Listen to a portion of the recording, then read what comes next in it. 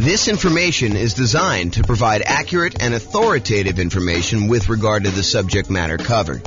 It is offered with the understanding that the presenters are not engaged in rendering legal, accounting, or other professional services. If legal advice or other expert advice is required, the services of a competent professional should be sought. Welcome to the Orlando Real Estate Investing and Real Estate Financial Planning Podcast. Learn all about investing in real estate in Orlando, Florida, with a combination of real estate financial planning and modeling with numbers specific to Orlando.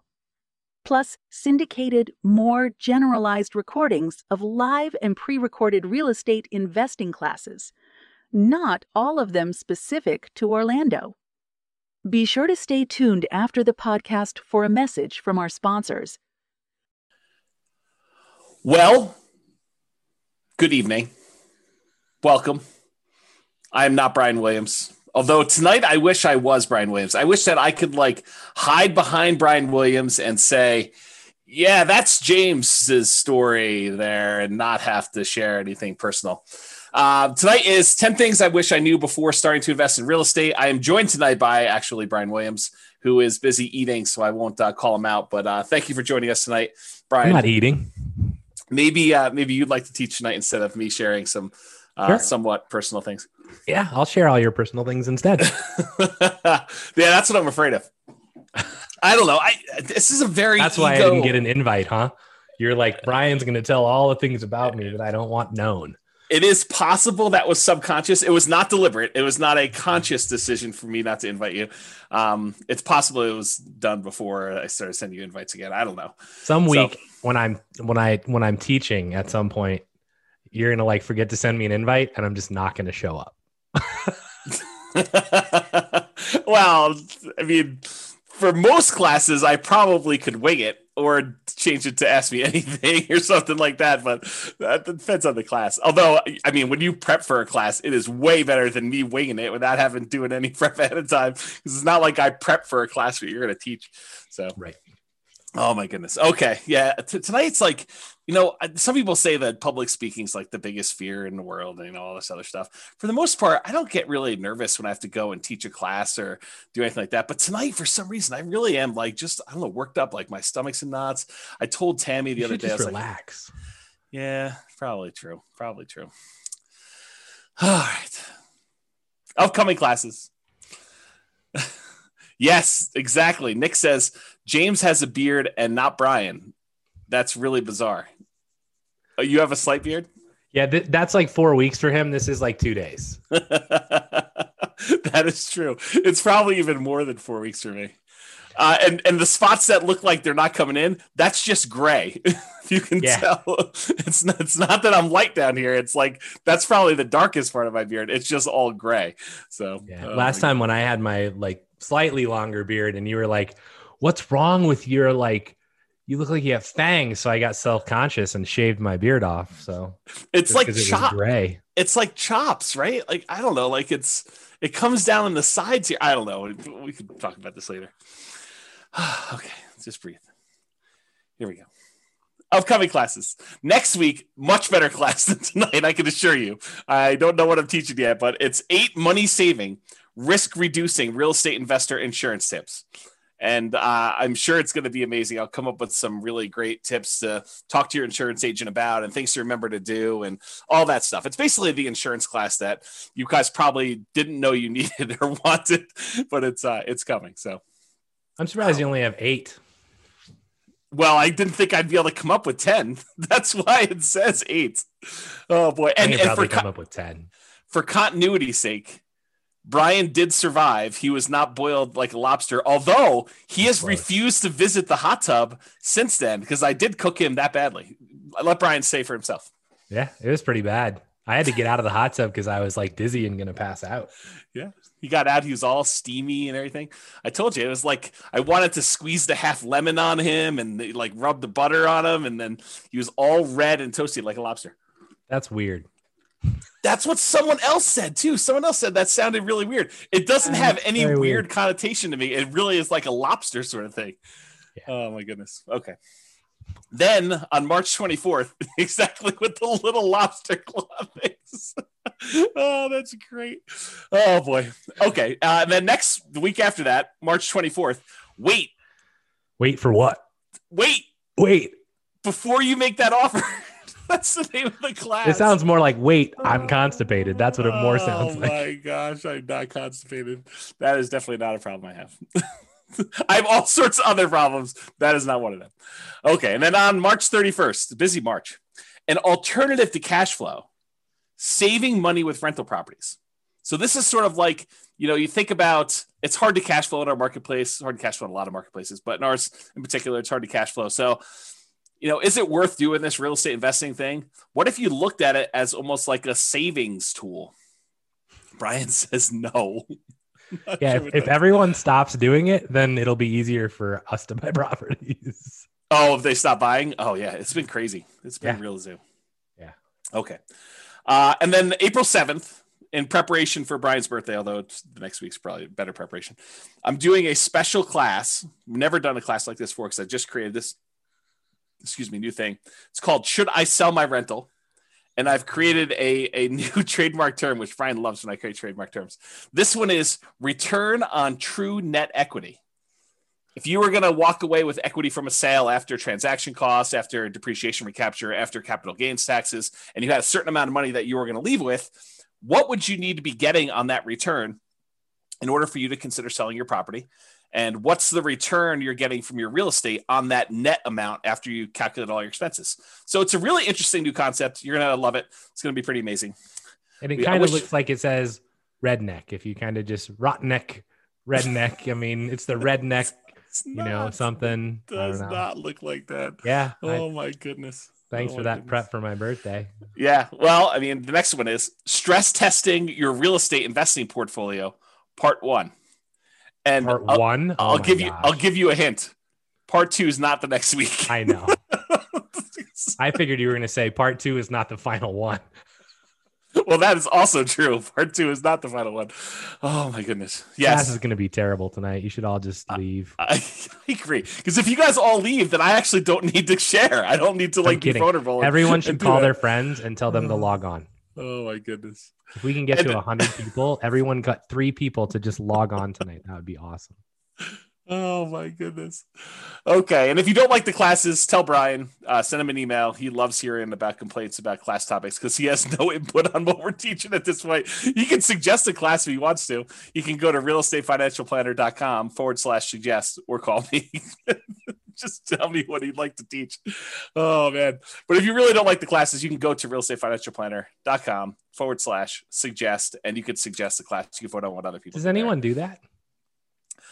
There was a time when people were actively suggesting on there, but I really wonder if the website is still working because I haven't seen anyone in like 3 weeks on there doing anything. So either they're like, you're right, James, you have taught all the classes that we need. There's nothing else I could suggest. I mean, some of the ones you're coming up with are great because I wouldn't have thought of that one. Or who knows? Maybe they're just not willing to give feedback. Well, I mean, I know when we planned NCRAG for like the past 3 years, we're like, what are we going to teach that's different? And it's like, right, you've taught a lot of stuff. Right, exactly. So yeah, it's hard to come up with like, what else do you want? Because ask a question, we have a class for that. Like we have all 2 hours just for that question. That's right. Oh yeah, you want to know about that? Let me tell you the 2-hour version. Go listen to this particular class. Yeah, you know the thing that might be good? It might be time to bring back story time and like interviews.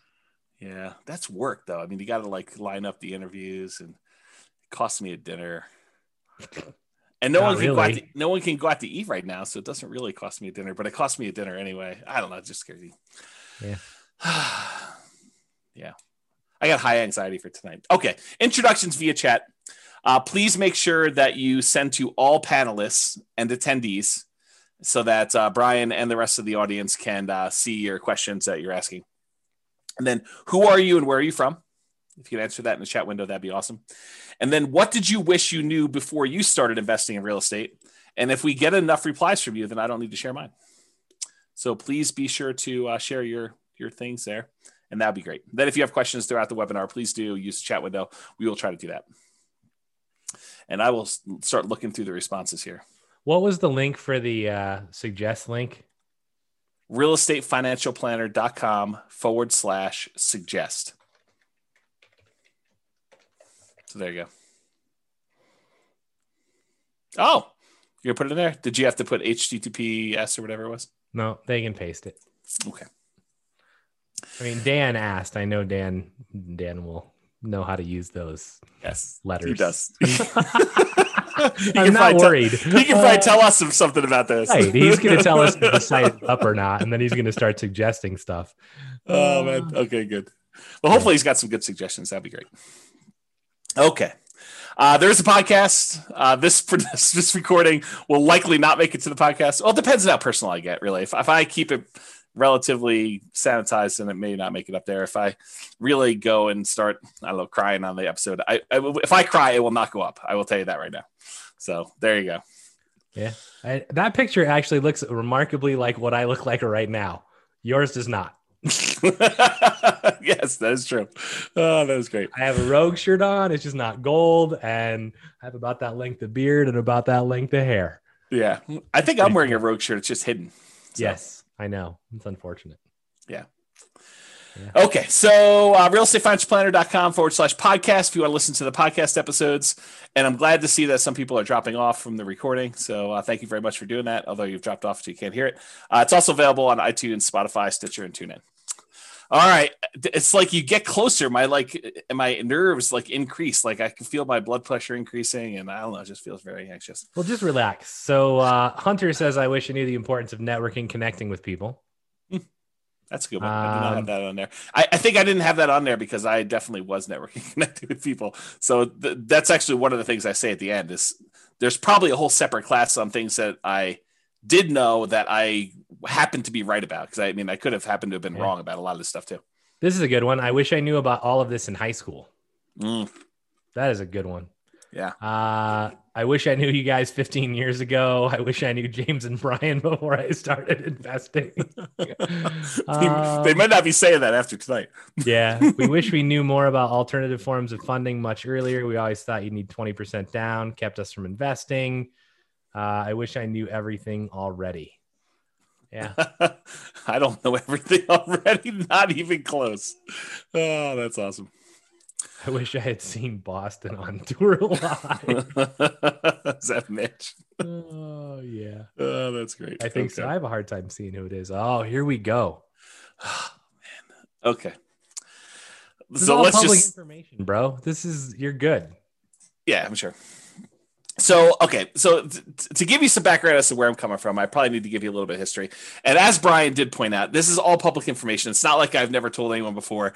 In fact, I think every blueprint has a lot of this stuff in it already, if you've kind of read it. But so I opted to build 2 multi-million-dollar portfolios twice. One time because I failed. And I lost everything, and I had to go and rebuild it again. So this is sort of like, for me, going back through and doing this class was really hard for me, actually. It's like very emotional. I think from an ego standpoint, yeah, Brian's trying to give me a hug. And seriously, if I cry, this is definitely not getting published, and I'm close. So, yeah, it was really, really hard for me, like much harder than I thought. I definitely had some sleep-in days, just feeling a little bit down and, waking up at 11 instead of 10. And, just a rough couple of days, 3 or 4 days trying to do some of this stuff. So yeah, so this is where I'm coming from. I'm coming from, I thought, I really did at the very beginning of this thing, like when I started doing the real estate investing, I don't even remember how long ago it was now. I really thought I was smart. I thought that I had studied. I thought I knew everything. I thought that I had, gotten advice from smart people. I thought I had done a decent amount of reading. There was nowhere near the amount of information that there is today and publicly available information that there is today. But it wasn't like I didn't look up stuff at all. I mean, I definitely did a ton of reading. I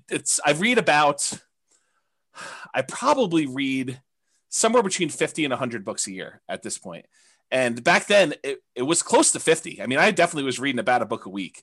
And so it wasn't like I was not trying to seek out knowledge and get the information I needed. So I really thought I was smart doing the first one. And looking back now, I was really naive. Like I thought, this is the danger I think we hear sometimes that people come into class where they come to an investor class and they attend deal analysis one time and they don't show up for deal analysis a second time or a different type of deal analysis because they're like, I already went to that class. And I'm like, my mind is like blown every time I hear that now because it's like I didn't realize all I didn't know. I don't know. That's basically it. I did not realize all I didn't know. Like what I thought when I look back now, I was really naive. I thought I had learned a ton. I know now that I have a lot to learn, and I still feel like I have a lot to learn. Like the more I learn, the more I realize, whoa, I don't know a lot about a lot of this stuff, and there's some stuff that I don't think I'll ever really know because some of it's like trying to predict the future and what's the biggest force or what's the biggest factor and what's going to happen here, what's going to happen here, and I think we've proven over and over again that sometimes making these predictions is definitely way wrong. So I don't know. Some of the things I'll discuss tonight, like what I thought I knew. I thought I knew back then. I don't even know what I'm trying to say there. Some of the things I'll discuss, I thought I knew back then, but I really don't know them. And maybe I don't even know them now. So I failed and I lost everything. Just for those that are not clear on that. I've since rebuilt. So in case you're wondering, this is intended to be some of the lessons I learned that I think might be helpful, although it's possible they're still wrong, or you could do the right. This is a great example from when Brian teaches his class on grit and tenacity and EV especially. But Brian talks about this a lot where you can make the right decision. You can do the right thing from an odds standpoint and still be wrong and still mess up and still fail and still have to like come back because even though you do the right thing, it doesn't always work out for you.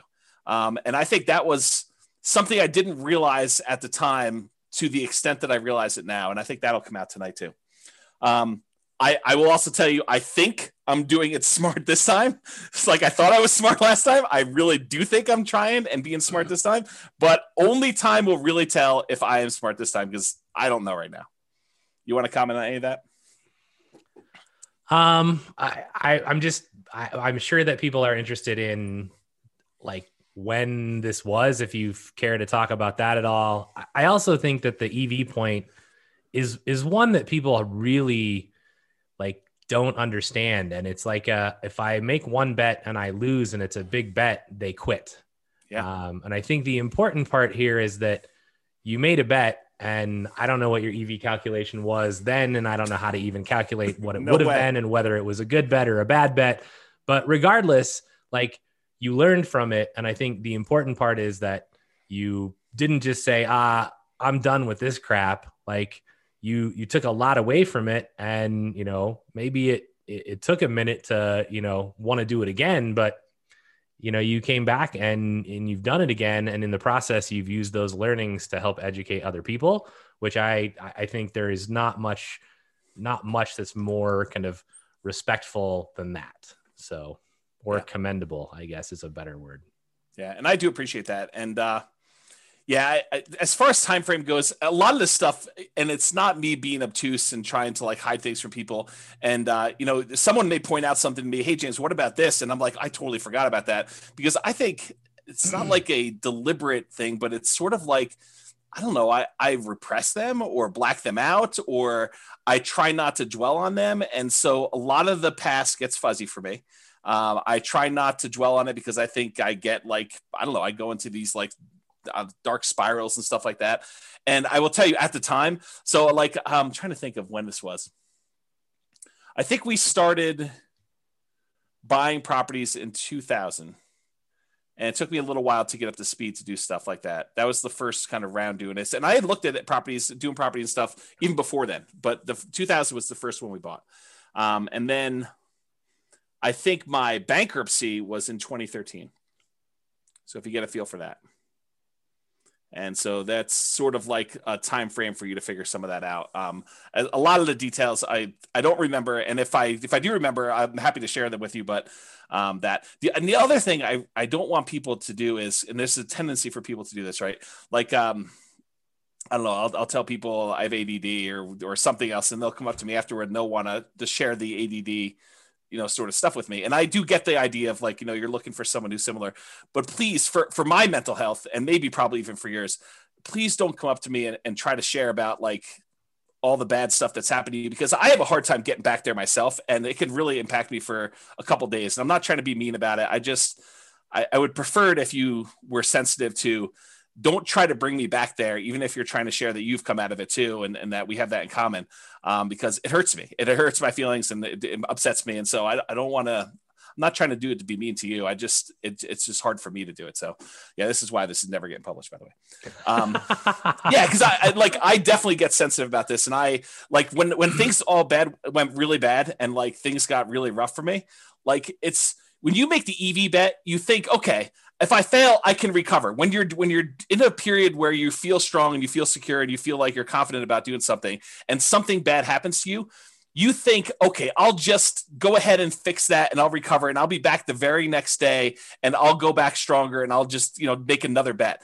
It did not work out that way for me. Like for me, it was rough. I mean, long periods of trying to get even a little bit of mojo, confidence, whatever you want to call it back. And it was hard. It was definitely a lot of inner game stuff. And yeah, I get worked up even thinking about it. Okay. So I think it's important though, like it's not outside of this, right? I mean, there's other things that you've talked about and I've talked about as well, where it's like, I think a lot of times, I think this is actually the reason this class should get published, by the way, is that this shows like the side of, hey, there was a point in time where you thought everything was great and then it wasn't. Yep. And then you made it through it, right? You didn't give up. You didn't quit. You came back and you made it through it. Yeah. And I think we have like, mine are different than yours, right? But I definitely have at least 2 of those events in my life where it's like, well, things are just not going the way they're supposed to go. And mine are very different than yours. Yep. But, all of us have those. And I think it's important to actually, it's hard, but I think it's important to actually discuss them and know that, if nothing else happened, your comfort zone expanded. In much the same way that, who was it? Was it Ford basically said, if you lost everything today, what would you do? Right. And it's like, well, I wouldn't be poor. Like I would just do it all again and do it better. Right. Yeah. And I think that's important. And so to comment on the Ford thing, because I definitely remember that quote, and I remember being, a very arrogant, very cocky, 20-something-year-old, whatever it is, thinking very similar things like, okay, well, if I do it, I might as well fail big and then I'll come back and I'll just recover and I'll do it again. That did not happen for me. Like the thinking before these mistakes happened and the thinking like immediately while they were happening even and immediately after some things happened, like it was rough. And it was like I don't know, like, should I change stuff? Like, I really questioned a lot of like basic stuff, like, I don't know, like core personality stuff, core like traits I had about things like maybe this is not the way things should go. I don't know. It's just like, there's probably a whole separate class, although I'll never teach it on this like psychology and the sharing stuff. Cause Brian, like of all the friends you've had and all the people I am probably least likely to share like personal, emotional type stuff. Like I'm really good listener. I know that I fill that role for other people and being a really good friend in that way. But as far as like dumping stuff for myself, nope, not great for me. So yeah. I don't know. I think the impact of you sharing or expand it to anyone, right? But I think the impact of you sharing what's happened probably has a much broader impact than you actually will ever know. And so, you failing in this way probably helps lots of other people hopefully not fail. Yeah. Yeah, I hope that's true. I really do. In some ways, it's like if I can prevent one person from being in that situation that I was in, that's worthwhile, right? Like trying to stop somebody from having to go through what I did, or at least maybe someone who is forced to go through something like I did, at least knowing that one person came at this, so there is a path out if you could get there. Yeah, I don't know. Maybe that's it, but yeah, I'm getting teary-eyed. I need to refocus for a second. So yeah, okay. So I'm just gonna try and make you cry even more. Oh, Because when you get teary-eyed, I get teary-eyed. So I'm just, since you're halfway there, let's just push you over. Oh my gosh! Here we so go. yeah, I mean, people in the comments are like, I agree with what I said. Makes sense, James. You're doing great. Those convos are those that really hit home with newbies. You guys are awesome. Sharing your vulnerabilities to help others is commendable and very helpful. Thank you. And then somebody says, I didn't know this of your past, but seeing where you are now, it only makes me admire you even more. Right. And then you are awesome, James. See, I appreciate that. Thank you. So there you go. All right. Breathing. What? Yeah. Do you need a break? I'm working on it. I hopefully you want me to teach this slide? Well, this is literally is all 10 of them, so it's right here. This is the last slide of the day. No, there's a whole bunch of other slides, but I'm going to give you the list up front. This is there's definitely some overlap on this list. Like certain ideas, they kind of resonated, and I was like, well, that's really sort of similar to this, and so you'll see them. But we'll have some good discussions, I think, tonight. The first thing I wish I knew before starting to invest in real estate is it is not a get rich quick, and I thought I knew that, but I also thought that I could speed this up. I thought, this would be something I could brute force, smart through hustle, through grit, just kind of get it done and make this happen very quickly. And I will tell you that is not the case. And I'll share some stuff with there. The second one is actually a quote, and I kind of refer to this as not buying crap because it's at a discount. But this is the quote from Charlie Munger. Great business at a fair price is superior to a fair business at a great price. And I'll talk a lot about that today as I kind of talk about some different things. But the basic idea is just because you can get a property at a discount does not mean that's the property you should buy. There's really compelling reasons to buy quality. And I will talk about some of those tonight. And that was one of the big lessons I had from kind of version 1 versus version 2. Yeah. What's interesting, I know this quote, right? I've heard it from you a lot. I've seen it from his book that I've not read. But, I remember when I was starting out and we were driving around and this just occurred to me. Like I've never thought about this way before, where I was like, yeah, I want to buy stuff that's just ready to go. Like I'm not wanting to do any work. And you were like, that's just not normal. Like it's not what anyone else is doing. And I was like, I don't really care because I don't know how to swing a hammer. Yeah. Right. Like I can maybe clean the house and have it recarpeted or repainted, but that's the max. Yeah. Right. And I think about this quote now and I'm like, in some form, I'm buying a great house at what was a fair price. Yes. Instead of buying even a good house at a great price. Right. And it turned out remarkably well. And I actually think that in a sense, many of, all of the people that are buying the, new construction builds are essentially doing this. Yes. Which I think only bodes well for them in the long run. Yeah. And so I'll make a comment on this because I don't think I have a slide in this, although I probably should have included it. And if I ever do this class again, which I probably will never do. We should the 44 of you that are here. Congrats. Yeah. You're the only 44 that are ever going to see this. Exactly. So here's the interesting thing. So Warren Buffett, who is Charlie Munger's business partner, they both do Berkshire Hathaway. So Warren Buffett originally learned from a guy named Benjamin Graham. Benjamin Graham was a college professor, a real estate investor, kind of ran a mutual fund or a hedge fund, whatever you want to call it. And this is, Warren Buffett went to college at, I think, Columbia and learned from Benjamin Graham how to be an investor. And Benjamin Graham wrote a great book. It's called The Security Analysis. And he talks about his strategy. He also wrote a book called The Intelligent Investor.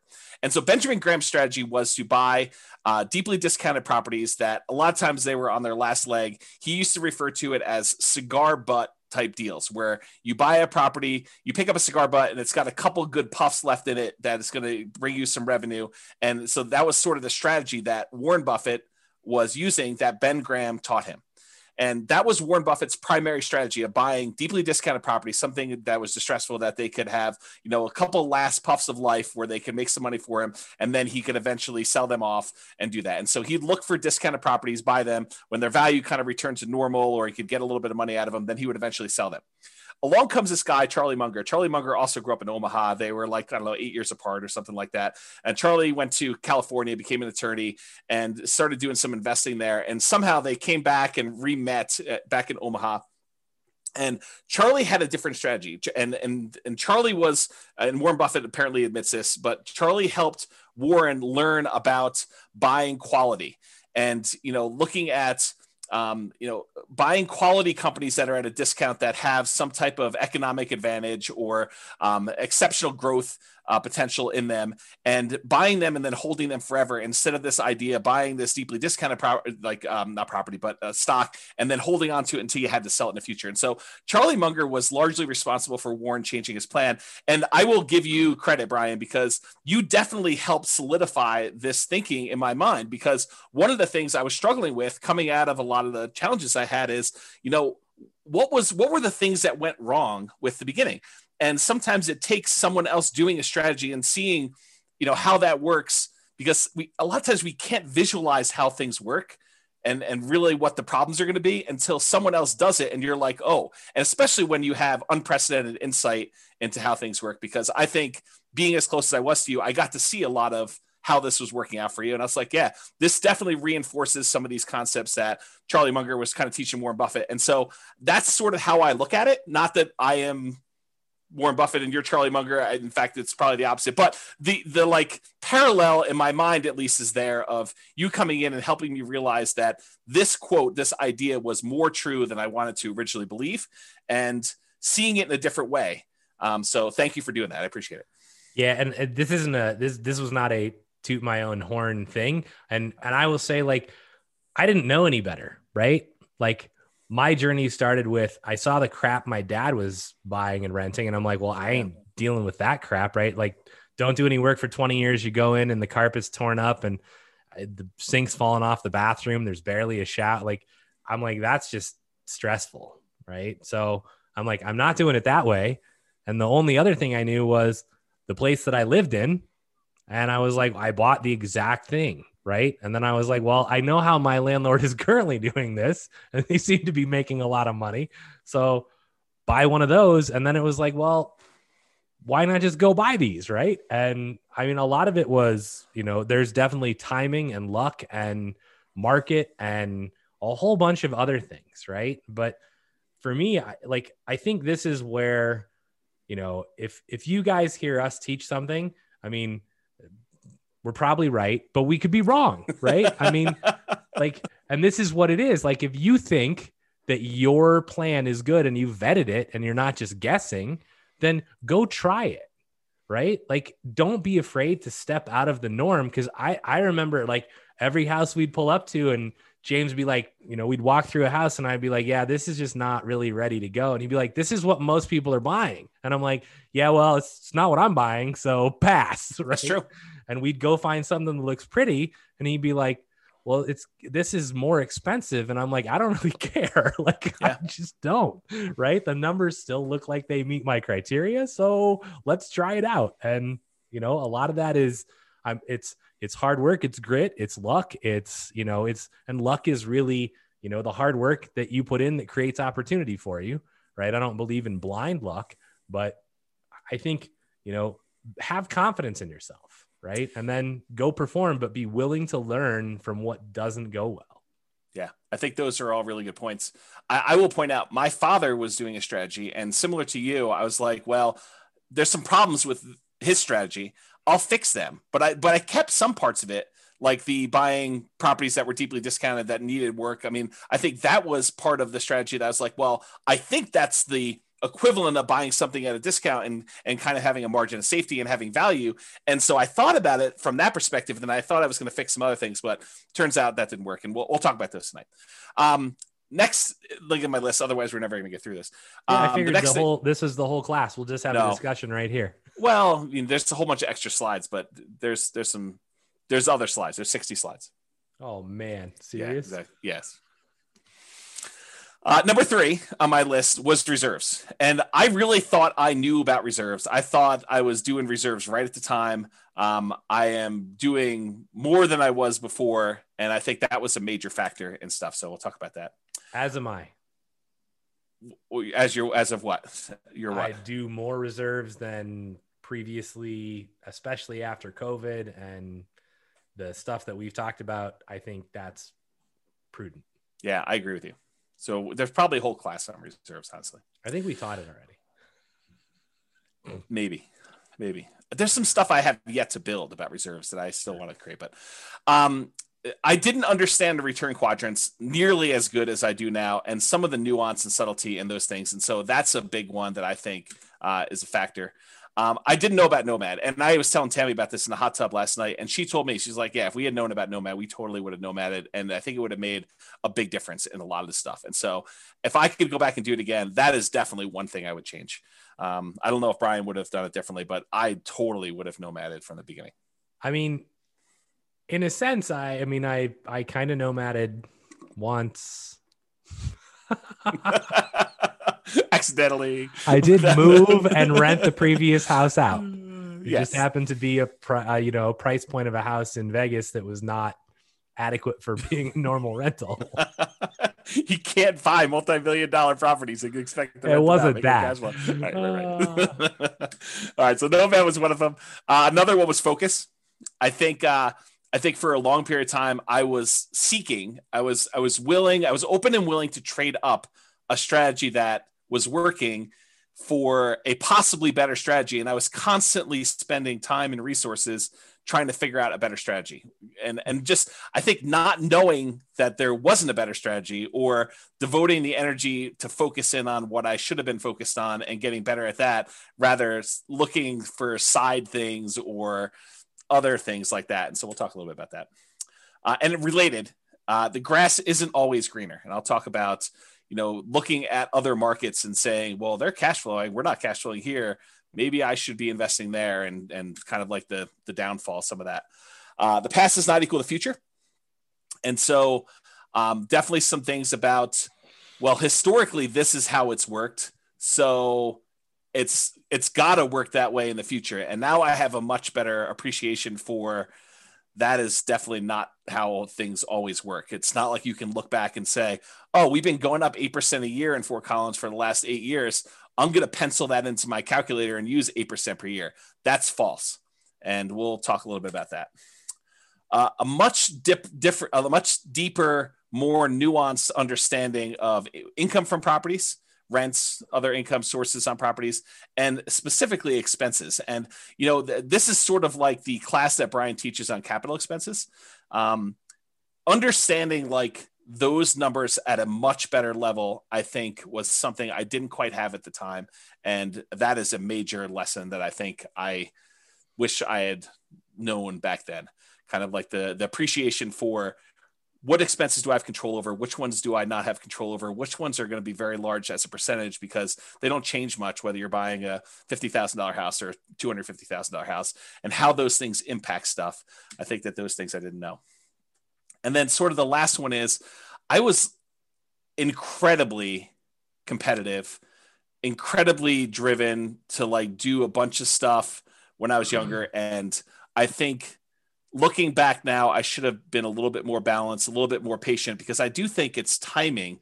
It's like how long you've been in the market is a major factor to your success. And so I didn't have to push as hard. In fact, if I was going to push as hard, I probably should have pushed in other areas, but I probably would also recharge a little bit more and do some other things a little bit differently. So we'll talk about that.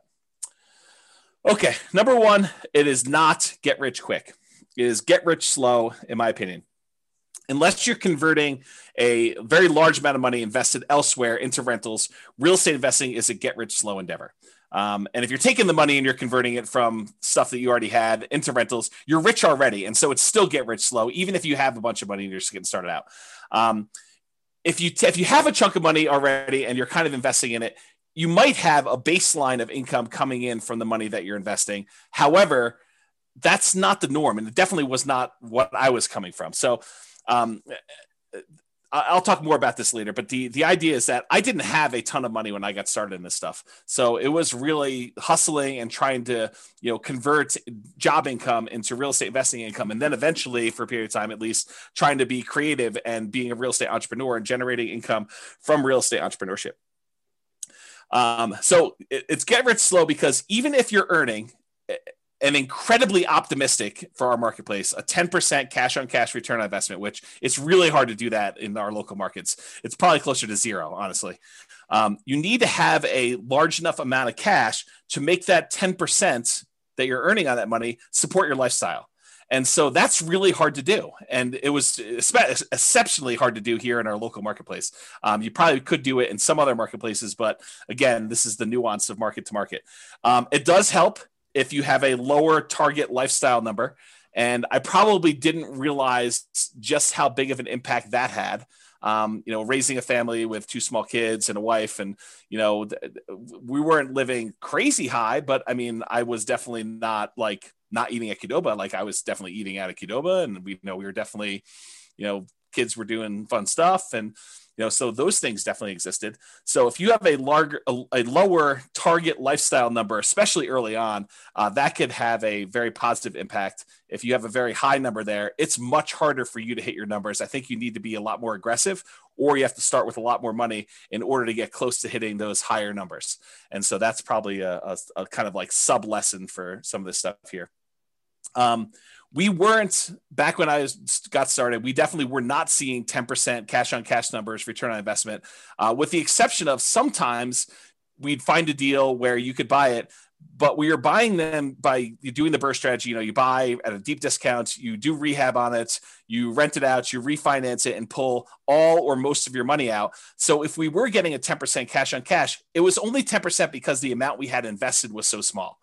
So it was like very small dollar amounts, even if you were able to get that 10% cash on cash. We were not seeing numbers where you could see 10% cash on cash return or anywhere near that, with large numbers that we could do down payments.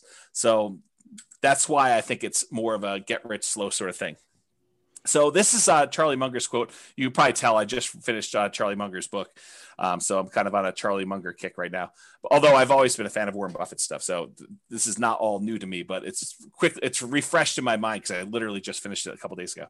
So here's a quote from Charlie Munger. "The first $100,000 is a bitch, but you got to do it. I don't care what you have to do. If it means walking everywhere and not eating anything that wasn't purchased with a coupon, find a way to get your hands on $100,000. After that, you can ease off the gas a little bit." And what he's really talking about is the effort that's required for you to get that first 100K. You need to rely on your own actions, your own effort to do it. After you get 100K, the 100K itself becomes an asset that helps you get to the next 100K. And then when you get to that, the 200K helps you get to your next 100K. So the money you actually have starts to work in your favor to get you to the next step. For that first one, it's all you. And you got to really put your head down. You got to work hard. You got to make it happen. And it's really challenging to do. And he acknowledges that. We did this at a shareholder meeting for Berkshire Hathaway, is my understanding. Do you want to add something to that, Brian? I saw you nodding and bobbing. Yeah, I mean, so for me, if you go back a slide, I would choose to reword this a little bit. Or forward. I don't know what that slide is, though. Can't comment on it yet.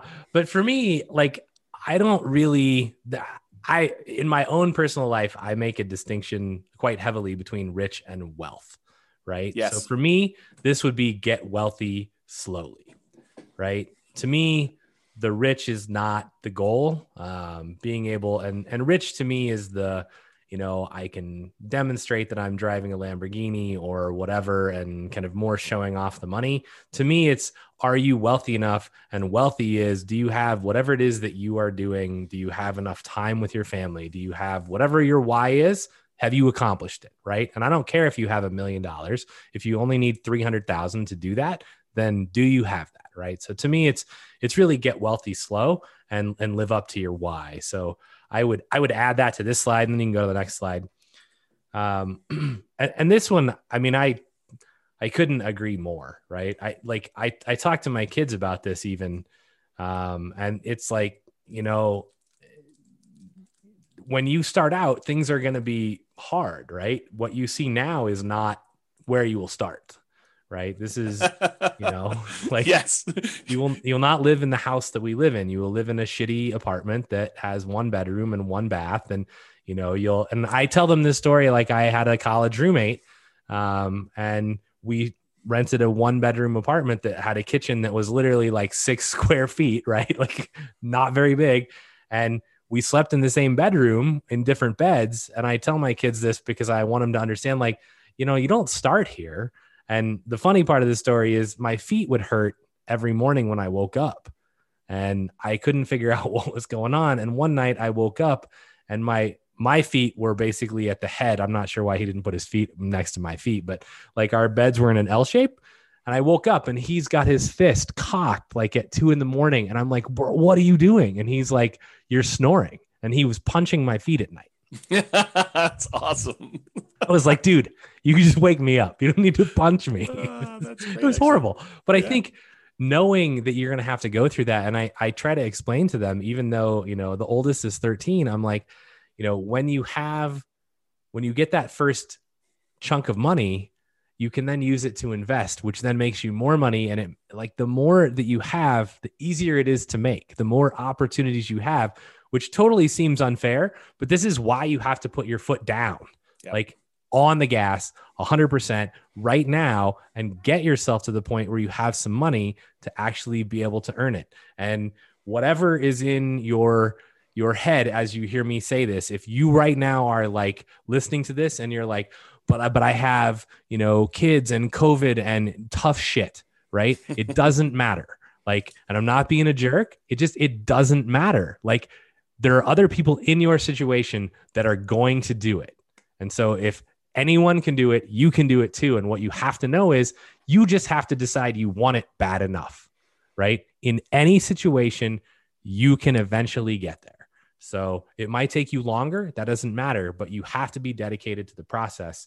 And once you start it, as Dan just said, right, it does snowball, and it becomes almost at some point, you're like, well, that's almost too easy, right? Like, okay, well, I have all these properties and this, 20-unit apartment comes on, and I'm like, well, I can just go refinance out of these other 2 properties and buy this thing. Yep. And you're like, well, that's stupid. I never would have been able to do that 10 years ago. Yeah. Right. And you don't realize how it becomes easy, but it's not been easy. Right. It was a ton of hard work that most people are not willing to put in early on. So, yeah. Or at any point, really. Yeah. And then the longer you do it, I think your philosophy changed a little bit, but we can talk about that another time. But I think it's like the early push, it's all your effort. And then later on, it becomes slightly less your effort because your other investments are kind of like pulling their own weight. And then you kind of get compounding. So you could do less and less, or you can keep pushing and grow faster. I think that's how you can look at it. And I think, again, it goes back to that first slide is, have you hit your point where you're like, yeah, I'm at my why. I don't need to have Warren Buffett's, billions of dollars, or Bill Gates's billions of dollars. I mean, just, it's not necessary. Yeah. So to kind of go and explain this a little bit better, this is from another website. I didn't create these charts. It's from 4pillarfreedom.com, and the web address for where I got these charts from is on there. But this shows you, if you're trying to accumulate $1 million and you're investing $10,000 annually at 7% annual rate of return, it shows you the amount of time it takes you to get to each $100,000. So the first one takes you 7.84 years to get to the first 100K. That's you like having to generate all of it yourself, like working hard, putting in the time, putting in the effort. Like that's the, not eating unless you have a coupon, and, walking everywhere and all that stuff. But then the next one only takes 5.1 years. So that's the next time it takes to get 100K more. Then the one after that is only 3.78 years. Then the one after that's only 3.01 years. Then it's 2.5 years, then 2.14, then 1.87, then 1.66, then 1.49, then 1.35 years to get that last 100K in order to get to $1 million. What's interesting, they broke it down on this website. 26% of the time, of the overall time it takes you to get to $1 million, is spent getting the first 100K. 74% is the next 900K. And that's the point, is that you really need to hustle, put your head down and get that first 100,000 and then take over and let the rest grow.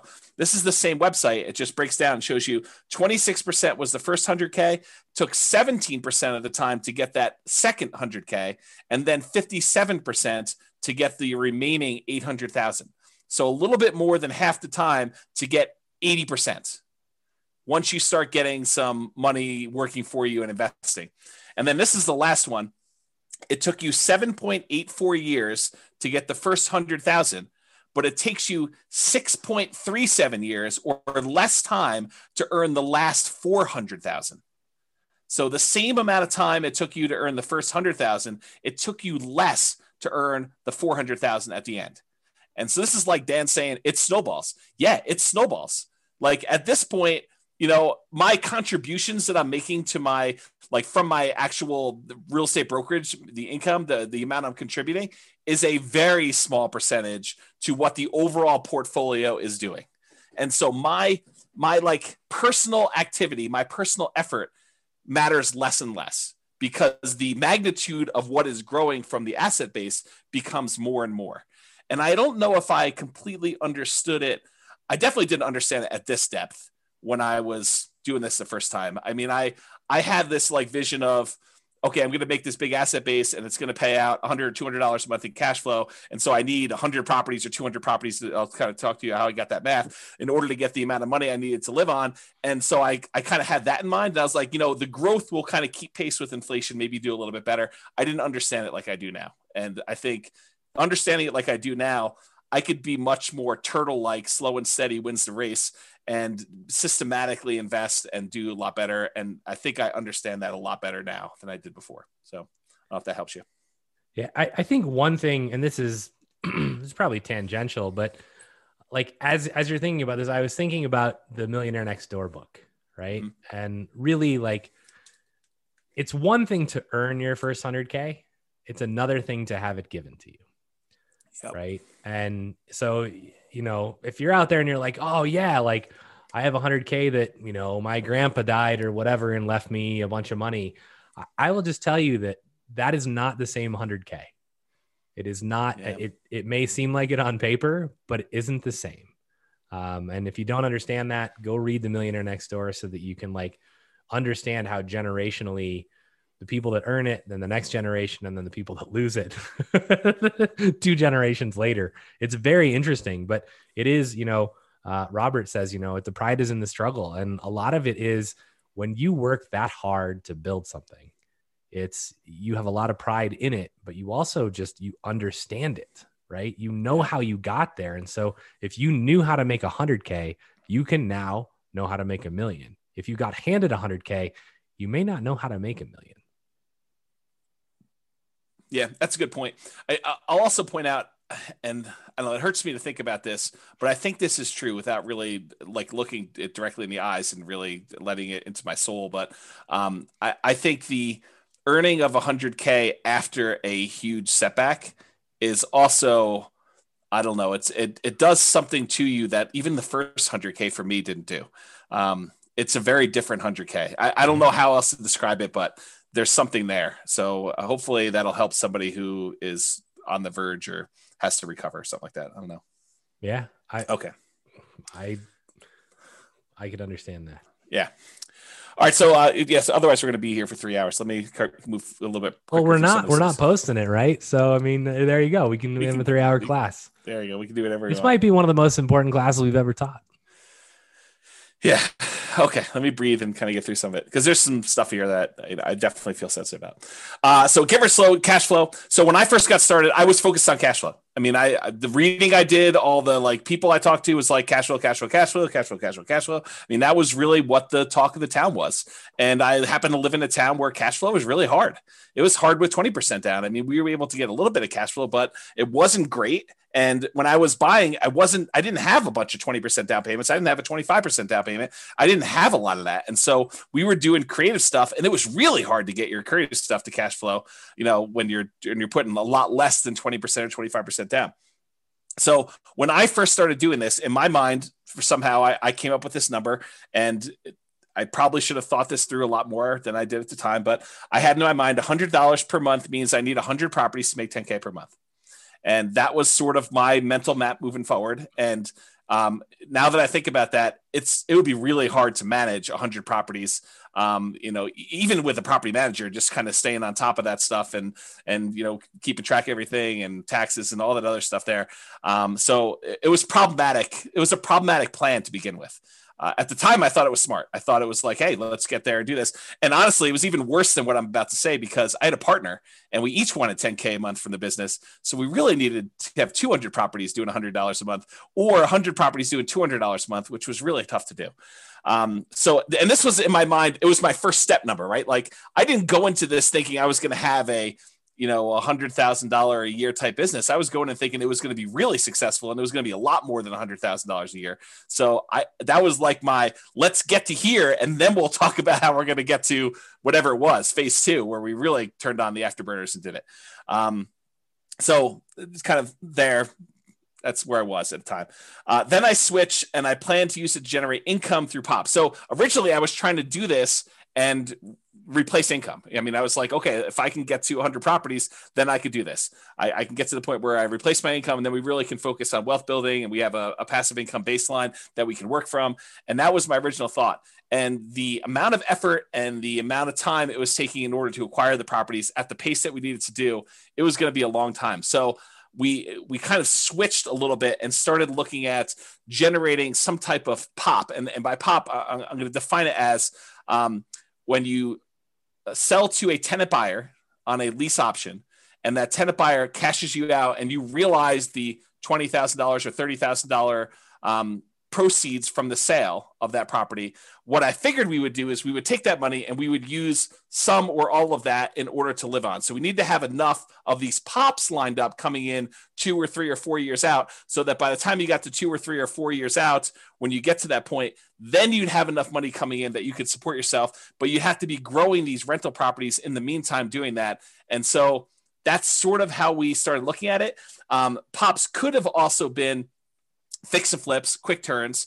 And we thought we would do those as they came up. And we did not do a lot of these, because we definitely realized early on that was not my strategy. Like I grew up fixing houses and swinging a hammer and stuff like that, and it was not for me. I definitely did not enjoy that part of the process. And it's possible it was the way I was raised, where it just felt like work from the beginning, right? It felt like a chore. Like, you come home from school and, you're supposed to frame this wall so that when dad comes home, you can look over and make sure you did it right. And then, we're doing drywall the next day, and you're sanding drywall 4 times, because we didn't do knockdown. We did, the shear coating for so it was like all that stuff. And I was like, oh no, I'm not doing this. So anyway, it could have been fix and flips, which we didn't do a lot of, lease option exits, which was a strategy that I thought we were going to go and do a lot of stuff, and a lot of wholesaling. And so the wholesaling, though, is you're taking money, you're kind of like trading dollars today for what you could have had as a long-term investment for a property later on down the road. And you were giving up a lot of the upside. And so while we definitely did some wholesaling, it was not the preferred strategy. And so we did that eventually. And this is like me abridging this story to kind of make it fit into the class. I eventually opted to go to make the POPs actual real estate brokerage commissions. And so all I had to do is help someone buy a house, and I could get paid, $10K or whatever it was, to do that. And so that's sort of how that evolved, from doing the creative entrepreneurship, where I had to go talk to a whole bunch of sellers, get a seller to agree to sell a property at discounts, to then put a tenant buyer in there, or, wholesale the property to someone else in order to make that money, to just helping someone else buy a property that was already done to that point. And so for me, it made a lot more sense to do the POPs as real estate commissions. In retrospect, and this is hard for me to even say, it may have been arguably better if I had just gotten a job and, done some type of nomad thing and just, lived on whatever it was, got to that 100K to 200K, 300K, and just built it that way. And, it's at the time, it didn't feel like that was the better option, but it might've been. So I don't know, just something to think about. Would have changed your course of history. It totally would have. And that's the hard thing for me doing this, like looking back, kind of stuff is I don't usually go back and have regrets about, oh, I should have done this differently. I should have done this differently. But if I'm forced to, maybe that wasn't the right choice. Maybe it would have been better to do this other thing. And it's hard to say, right? I mean, I could have gotten distracted by something else and I'm not where I am. And it's really hard to know, but I don't know. It seems like there was a lot of shots on goal that didn't end up being goals. And maybe that's okay. Maybe that's the way it's supposed to be. Maybe it was a persistence, grit sort of thing, and that was the lesson I need to take from it. But it's really hard to say in retrospect. So the story that this brings to mind is when I worked at Microsoft, and the VP who had been my VP for most of my career, she's still there. She's amazing. Lisa Brummel, you can look her up. And there was a point in time where she basically two different points in time, right? The first one was, hey, we want you to go do this other new thing. And it was like, that wasn't in my path, right? It wasn't what I was trying to do. And she basically said, you can either stay where you're at and be, a good or even great, manager and business owner, or you can go do this completely new thing. And if it's successful, it'll be rock star level. Right. And it's you have to make this decision between yeah, but the rock star thing might fall flat on its face, right? This might be a 3-year waste of time. And then where am I? I'm out of line for my other thing. Right. I think that was the first one. And then more related was the one when I decided to leave Microsoft and I went and talked to her. And she looked at me and she was like, and I, for those of you that don't know, I left to play poker professionally. And so a lot of people are like, what is wrong with you, bro? You are messed up in the head. You're going to leave your job at Microsoft where you make lots of money and you're going to go play poker. And she was like, I totally understand where you're at. She said, if I was your age and my dream wasn't poker, she's like, if I thought I could make the LPGA tour, I would totally quit and go try it. And I think having not tried what you tried, I think would have been a disaster and a much larger regret than ever being able to sit here and look back and go, oh, I should have gotten a job and made 200 or 300K and then invested. That would have been a huge, huge regret for you, I think. Yeah, it's maybe true. Yeah, I think the challenge with a lot of these looking back things for me is I get overly emotional thinking about it. Yeah. And so I try not to think about it. Yeah. But we're going to have to think about it every week now. So right. I'm going to cover a couple questions here. Yeah. A whole bunch of people. I guess it's just one. I left it from before, so I'll cover it so we can move on. Two of them.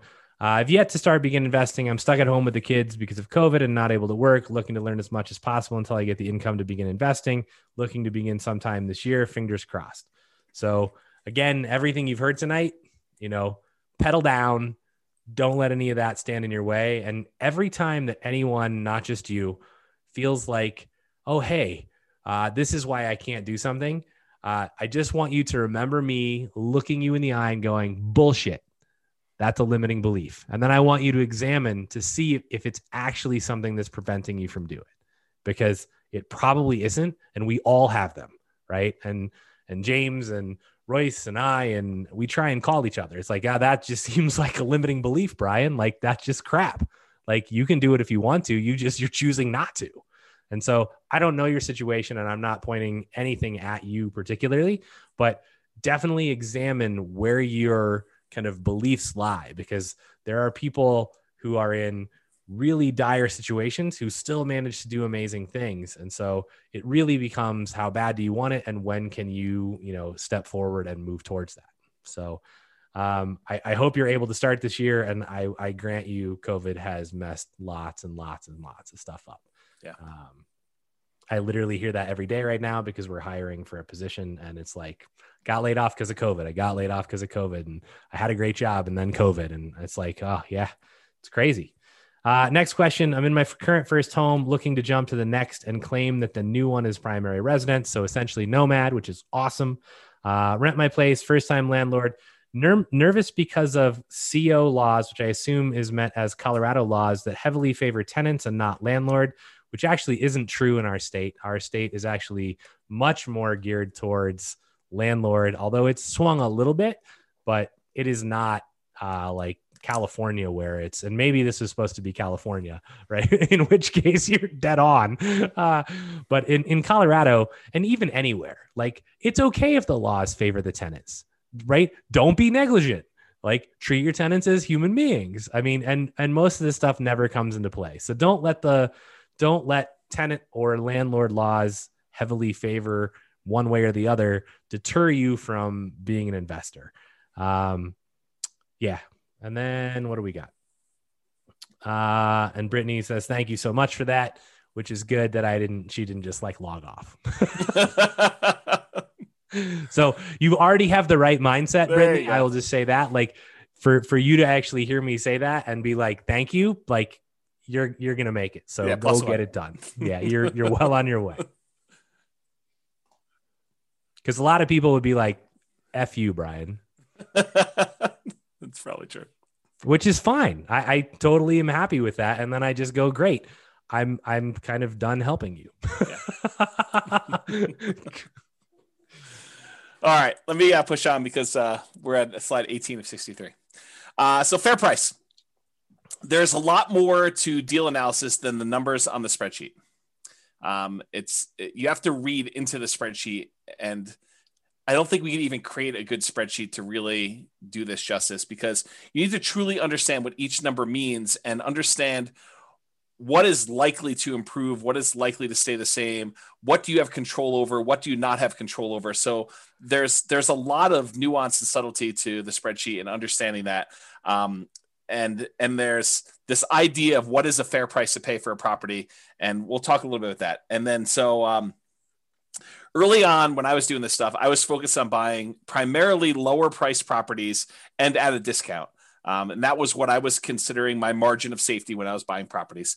And I was primarily using the BRRRR strategy, the buy, rehab, rent, and then refi model, where I'd leave as little money in the deal as possible. Or I would go and I would buy properties creatively, like do marketing, talk to motivated sellers, find a seller that it was in their best interest to allow us to come in and start making payments on their existing loan. And I would acquire the property. I'd make payments on their loan. Sometimes I'd have to give them a little bit of money in order to buy, their share of the equity. And then we would take that over. We'd usually put a tenant buyer in the property, allow the tenant buyer to rent the property until they were able to buy the property from us. And then we'd make a pop or whatever it was. So that was the two primary strategies I was using. But the discount part of it was not the only margin of safety. And that's the really important takeaway that I definitely understand now that I didn't understand before, is that buying a property at discount may not even be the best margin of safety that you can buy. Sometimes buying a property at a fair price that has really good long-term economics is a much safer investment than buying a property and getting a mere $20,000, $30,000, $50,000 discount on it, especially depending on the price, like that dollar amount. And so there's a really good chapter in the Tao of Charlie Munger by David Clark. This is the chapter that I was referring to. However, because of time, I originally planned on reading this to you, and it's a really good example where they talk about buying two different stocks in two different companies. One where it looks like it's the obviously better deal. The other one where it doesn't look like it's as good of a deal, but the underlying economics of the second stock are much better. Like the growth rate that they're going to see in that second stock is estimated to be much higher. And it turns out it's better to buy the one that has much better longer term economic potential than the one you're buying at presumably a better discount, the one that's earning a little bit of money today.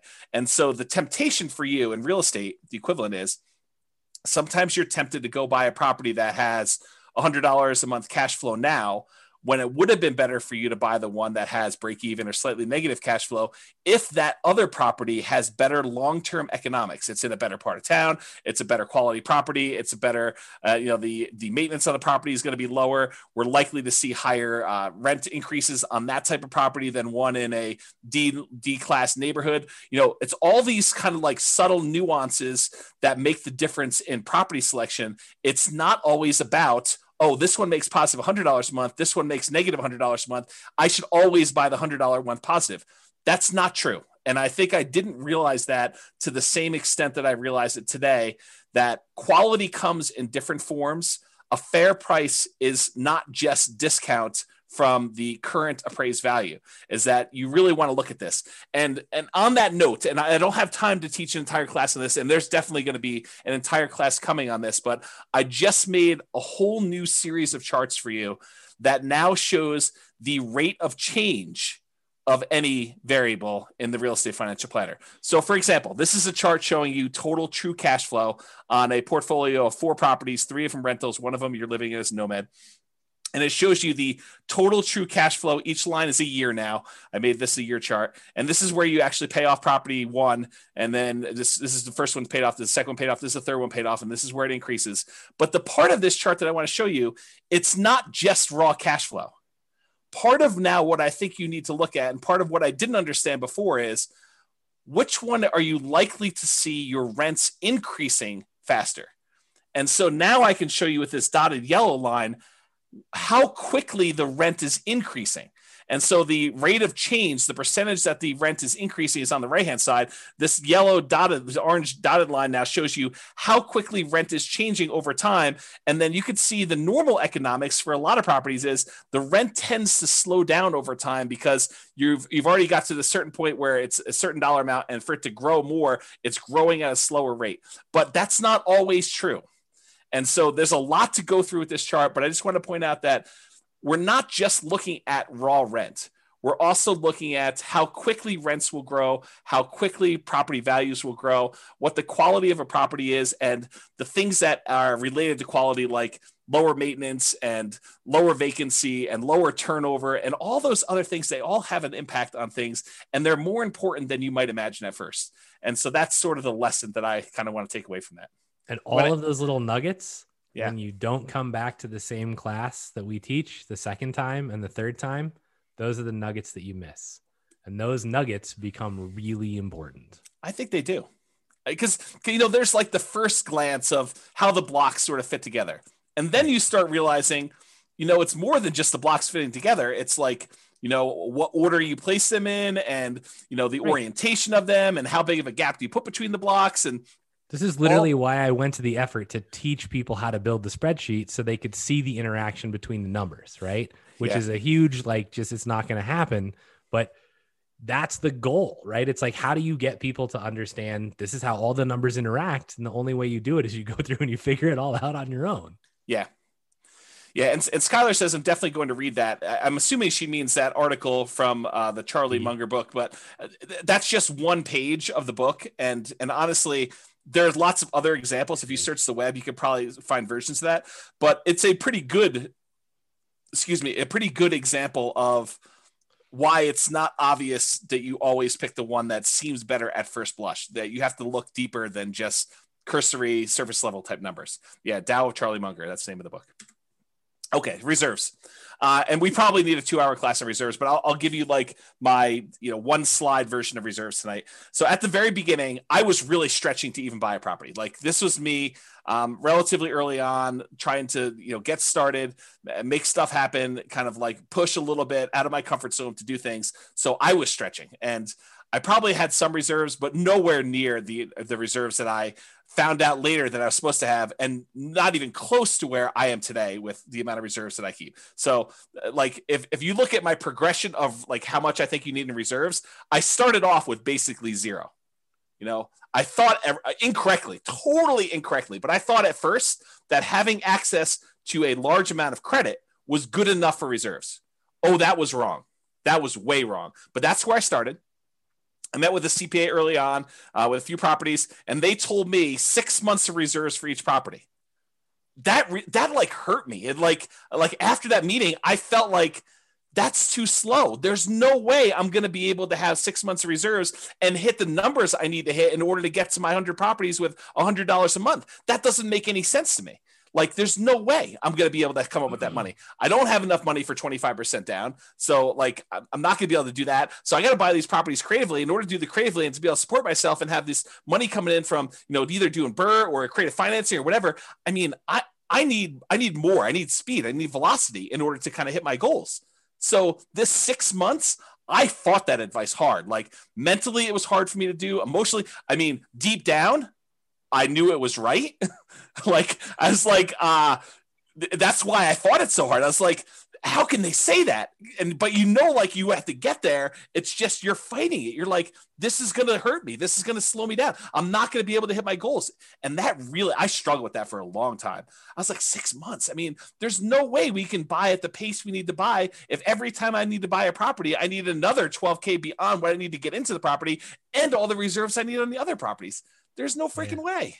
There's probably a really good lesson here in that, because like one of the first times I heard about reserves in a way different than I thought about them, because I just thought, well, I've got enough to cover stuff if it comes up, and I'm not really concerned, and I've got lines of credit if I needed it.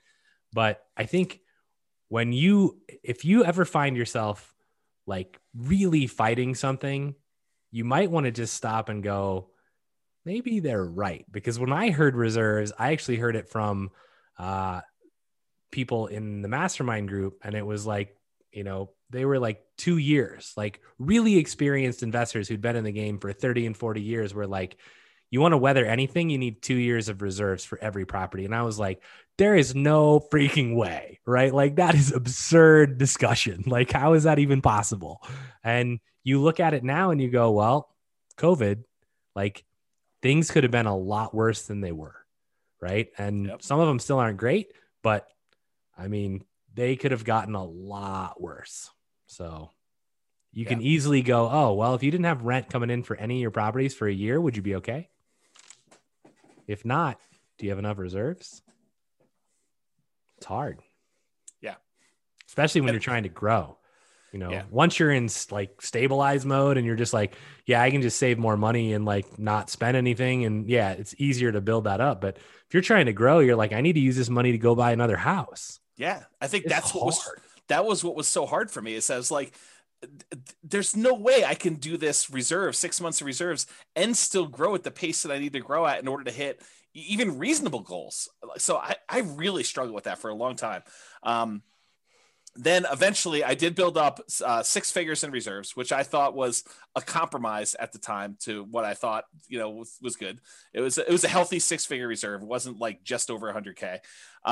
But even with that, like that was before the first failure. Like that was my reserve amount before I kind of had this big crash and stuff like that. I was not prepared for a prolonged loss of income, end of real estate market correction, and not knowing when the market correction was going to end. And I got to the point where I was like, I wonder if I'm throwing good money after bad. And I really struggled with that for a long time. I talked to my advisors. I like had some very, long conversations, sleepless nights, just struggle with that decision and how it went down. But I mean, I'm way more than that now, more than 2 years, in case people are wondering. Okay. All right. Return quadrants. And I'll try to go through some of this fast because I realize we're a little bit behind on time. So, and there's a really good, very long article I wrote on these return quadrants and kind of some of the nuance there. It's under realestatefinancialplanner.com/return-quadrants, plural. And if you go there, there's some detail. It's me writing out like almost a 2-hour class for you on these things. In fact, I probably should publish a book on this, but this is what I mean by the return quadrants, by the way. The 4 different areas you have returns, and then the reserves part here, and the total you get there. You guys have probably seen me teach this in class. And here's one of the things I want to point out about the return quadrants. And it has to do with what you hear versus what I'm actually saying. And sometimes I think they're different. And the example I like to think about is, have you ever had a misunderstanding with someone where you thought you really understood what they were trying to tell you, but it really was not? You thought you knew, and you could almost like finish your sentence and you could tell them stuff, and maybe even like most of it fit. And so they thought maybe you did understand, but maybe you're just describing it a little bit differently. But turns out, you find out later, they did not understand. You guys did not understand each other. You were like talking past each other, and you were not on the same page. I think sometimes that when I teach the return quadrants, that I'm saying something and you're hearing something different than what I'm saying. So try to sort of listen to what I'm actually saying and not what you think I'm saying, because there's a lot here, and it's a lot of detail. So really brief version, the top half of the return quadrants, appreciation and cash flow, those are speculative. We have very little control over whether or not properties are going to go up or down in value. And to a lesser degree, we have very little control over whether rents are going to go up or down and how much cash flow is. So in case you never picked up on that before, those are not really certain returns. Now, we can try to buy things where we're likely to have appreciation, where we're likely to have positive cash flow, but realize that's largely outside of your control once you acquire the property. We don't know, okay? Now, the ones on the bottom, debt pay down and tax benefits, those are less speculative. They are more certain. Did I say they are guaranteed? No. I said less speculative. We really don't, they're less likely to change, although they can change. Debt pay down less so, but tax benefits definitely a possibility. So realize, and go dig into this. I don't have time to teach like the whole class on return quadrants tonight, but there's some nuance there for you to understand about how that all works and what's really going on, and really dig in and find out like what makes up the return there and how does that really play out and what really impacts whether I'm going to see that going up or down, and what can I do about making sure that happens or doesn't happen, and what risks are there for me and how that all kind of plays out. Cash now is on the right-hand side. That tends to be your cash flow and your tax benefits. That's the money you can usually spend right away within the first year, within each year, I should say. Cash later is the stuff on the left-hand side. That tends to be appreciation and debt pay down. That's the equity you're building up in your property that you can only usually access when you do a refinance and get the money out, cash out refinance, or you sell the property. Okay, and then realize one of the things that I think most people didn't realize, and I definitely didn't understand like I do today, is this concept of return on investment versus return on equity and how those change over time. Specifically, how your return on equity actually decreases. It goes down over time. So that's something I didn't realize how that worked exactly, and now I understand it much, much better, and I think it's an important lesson, something I wish I had known long time ago. Also, the subtle point of once you pay off a property and exhaust your depreciation benefit, the tax benefits of depreciation, eventually all you're left with is unleveraged depreciation, whatever the raw appreciation is for your city that doesn't get magnified by having a loan on a property, and your capitalization rate, your cap rate on a property. So eventually your property returns, basically they're asymptotic and eventually become unleveraged depreciation and cap rate. So I think those were two things that were there. Okay. Any questions or anything before we get into new stuff? Nope. I handled a couple that we don't need to have just for time reasons. Okay, cool. So Nomad, this is one of the things I wish I had known about early on. I started investing primarily using the BRRRR strategy: buy, rehab, rent, refinance, trying to buy properties where I left very little or no money in a deal. And also buying creatively, like buying subject to or with wrap financing. Those were the two strategies that I primarily was using very early on. And one of the big issues with both the BRRRR strategy and buying creatively is this: poor property selection. You don't get to choose from all the properties available in the MLS when you have to buy it at a deep enough discount where you can buy it, rehab it, rent it out, and refinance it and pull your money out. There's a very limited number of properties where you could do that. And so you end up selecting oftentimes sub-ideal type properties that you wouldn't otherwise pick to be in your portfolio, but the only reason you're picking them to be in your portfolio is because you can buy them at a discount and add them to your portfolio for little or no money. And those do have a cost associated to adding them to your portfolio, because if you wouldn't have added to your portfolio, maybe there's a reason why you wouldn't have added to your portfolio. And even though you're getting it for free, sometimes free isn't good enough to add it to your portfolio. Okay. So poor property selection. And that also applies to the creative financing ones. If you're trying to go buy a property creatively from a motivated seller, you're doing marketing and you're asking for a seller to call you because they've got some type of real estate challenge that you think you can possibly solve, I think that is a major factor, because not everybody is going to be motivated and allow you to buy their property that way. And so it's also poor property selection. It's really hard to find ideal properties to do that. And that's one of the things I did differently the second time around, is I didn't just buy anything for my portfolio. I was very selective in what I was going to add to it. And those properties, the BRRRR ones and the creative ones, they do not tend to align with the quality properties that we talked about when we said fair price. We talked about buying a great company at a fair price versus buying a fair company at a great price. That's what I'm talking about here. It's another way of me saying this. Another issue that I had with the BRRRR and creative buying properties creatively subject to and wrap financing was living expenses. I had to figure out a way, if I wasn't going to work a job, if I was going to be a real estate entrepreneur and try to generate money from this, was generating living expenses. So I had to do it either with cash flow or these pops by having a tenant buyer live in the property. And then, 2 or 3 or 4 years later, they come out and I get 20, 30, 40K, whatever it was at the time to do that. So that was another challenge of doing it. The second time after I failed and I had to rebuild, I primarily focused on 25% down and then a little bit of Nomad. And so for those of you that are kind of aware of what I'm doing, that's what I primarily did for version 2. Okay. Hey, James. Yes. Knowing that return on equity goes down over time, what do you do about it? Do you try to exchange out properties as time goes on to optimize, or something else? I didn't know you taught a whole class on this. Yeah, it's a little bit beyond the scope of this. There are things you can do. You can actually refinance and change your return on equity calculation to do that. But I do think that adds additional risk, and so it depends on where you are in your kind of like investing career and what you're trying to accomplish as to what the correct answer for that is. I will tell you that your portfolio tends to become slightly less risky over time as your equity position increases. And I think that lower return is a reflection of your reduction in risk because of the less debt that you have. Your kind of like debt to equity ratio, your debt to net worth ratio. And so there's a whole class on some of that as to what that means and why. And I probably should have time to think it through and really give you a much better answer. But that's like off the top of my head while I'm distracted with some other stuff. So why 25% and not 20%? So the short answer is you get a much better interest rate for a 25% down than a 20%. And it's not that much extra down if you've got some resources going there, and it significantly improves your cash flow to do it.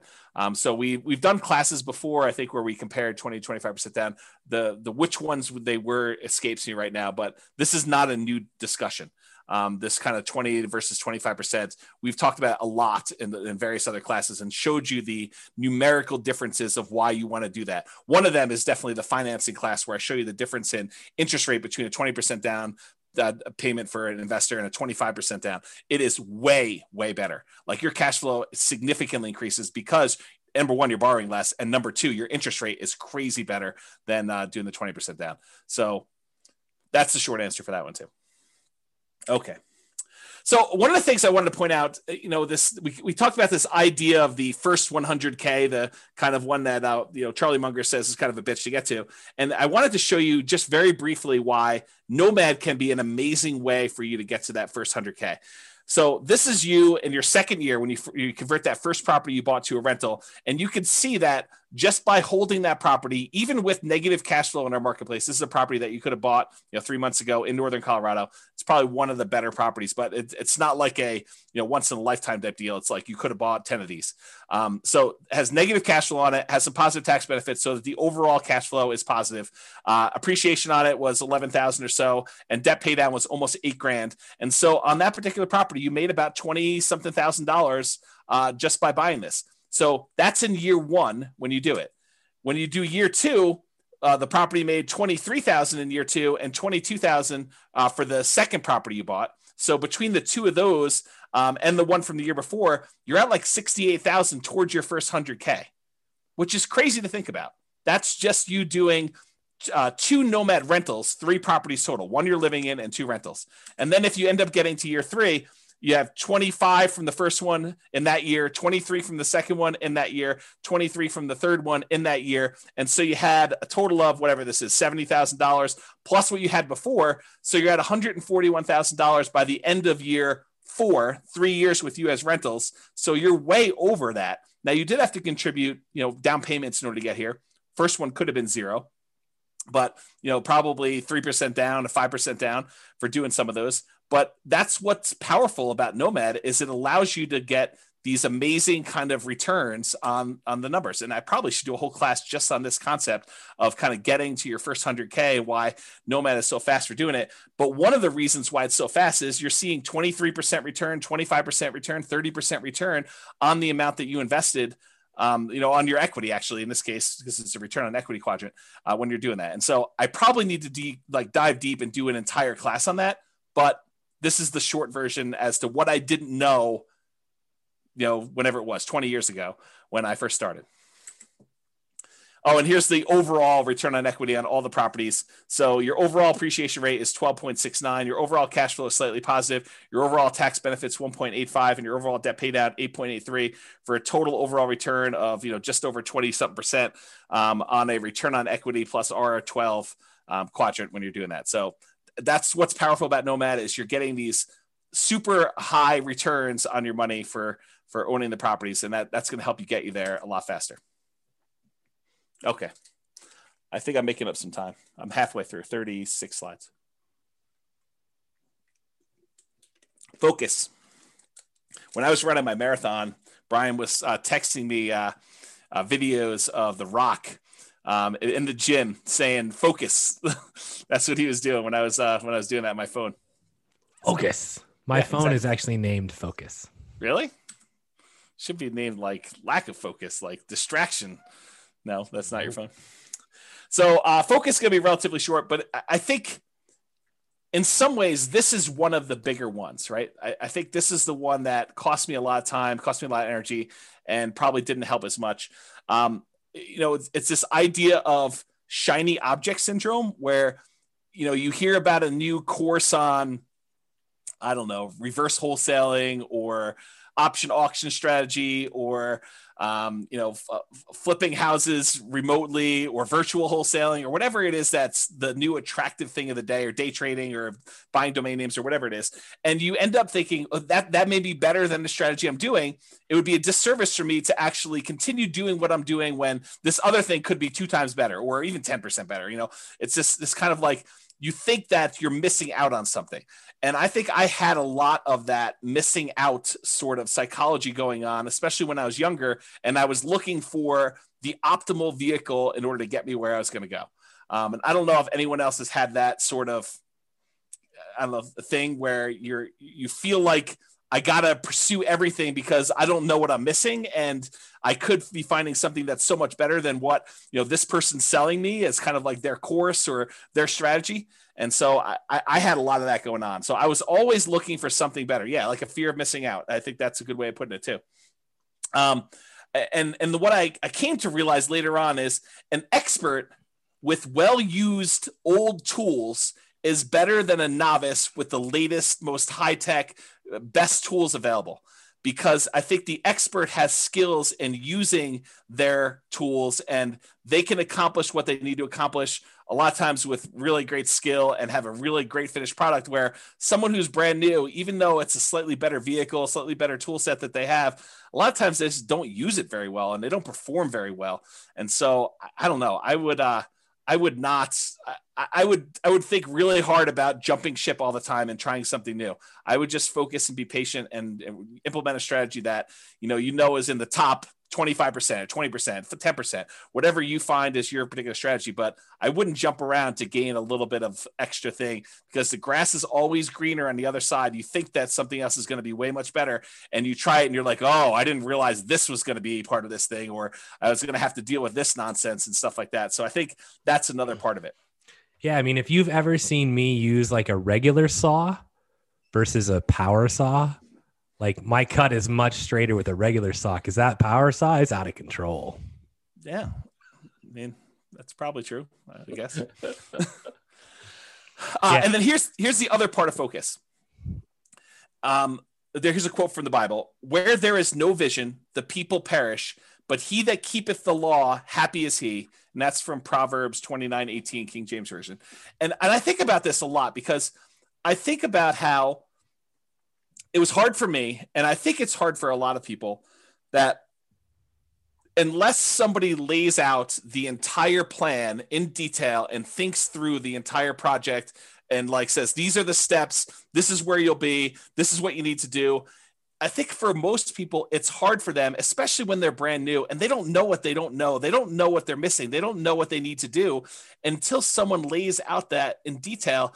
It's really hard for you to have the vision of what you need to accomplish and how it gets you to your goal. And so this occurs to me, like when we started teaching Nomad, I realized right away that I need to put out, even if you guys don't use the 10-year plan of buying 10 Nomad properties, you need to have at least seen a 10-year plan so that you know, hey, someone has thought this whole thing through, and this is how you can get from 0 to owning 10 rental properties and what those numbers look like. Now, you may decide you only want to do 1 or 2 or 3 or 4 or 5 or whatever it is, but at least someone has laid out, 10, Brian says, but someone has laid out the entire plan for you and given you a vision.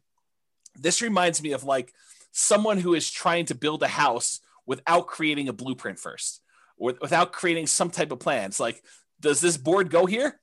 Well, I don't know. I mean, unless you have a plan, you don't know if a board does go there or not. Maybe it should go there. Maybe it shouldn't go there. But until you have a very detailed, thought through, organized plan where you know all the pieces fit together and how they fit together and what order they fit together, you can get lost in this thing where you lose focus. You just don't know what you should be doing. So I think it was really challenging for new investors to kind of develop or see that a detailed plan of the future. So that's why we ended up teaching the Nomad the way we do. It's one of the reasons why I wrote the financial planner software, is because there wasn't anything available that made it easy for us to develop these plans and change assumptions and do all that. And then it's one of the reasons why I wrote literally the blueprints, so you could take your plan and I walk you through what happens at different stages, all these different significant events and stuff like that. So I'm trying to help you with your vision process, because I think that was something that was lacking for me. I thought my vision was this $100 a month times 100 houses. And if I had run those numbers through the real estate financial planner software, I would have saw really early on that was going to be problematic, especially if I did any type of stress testing whatsoever on those. So you want to add something to that, Brian, before I go on to the next one? No, spot on. Oh, you wanted me to add something because you were thirsty. Sorry. Well, I figured I would just ask that. And on a related note, I think this focus and the grass is always greener, I think those are related. But when I was first starting off, what I was told by all the people I talked to and all the books I read is cash is king. And I also heard cash flow is king. And so it was sort of like this somewhat contradictory advice, but I took cash flow to be king more so than cash. And maybe it was because I could see how I could generate a little bit of cash flow. I had a hard time seeing how I was going to generate large amounts of cash quickly to do stuff like this. So when I first started, it was still challenging in our local market, just like it is today, maybe a little bit less challenging, but not much, to find properties that had positive cash flow. It wasn't easy to do, especially quality properties. So I was doing things just like we teach in like the cash flow workshop class to improve cash flow. I was focusing on doing a lot of those things. The things that I was primarily doing was buying properties as, BRRRR, the buy, rehab, rent, refinance things, and also creative financing, because I didn't have 20 to 25% down payments. Maybe I could have scraped together 1 or 2 to do that. But after that, I was done. I mean, I would have been done buying. And so that was really hard for me. And I wanted to acquire more than just one property that had $100 a month cash flow. I was trying to do this fast. And I think that was actually one of the things that I probably made a mistake is I think I was trying to rush financial independence. I was trying to get there really fast, pushing it really, really hard to do that.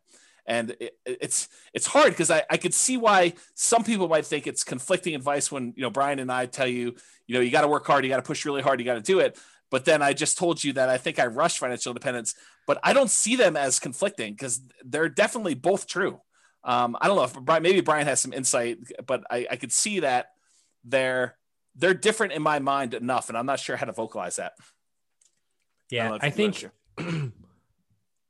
the second part of that is, being smart and not over pressing to like ruin your chances.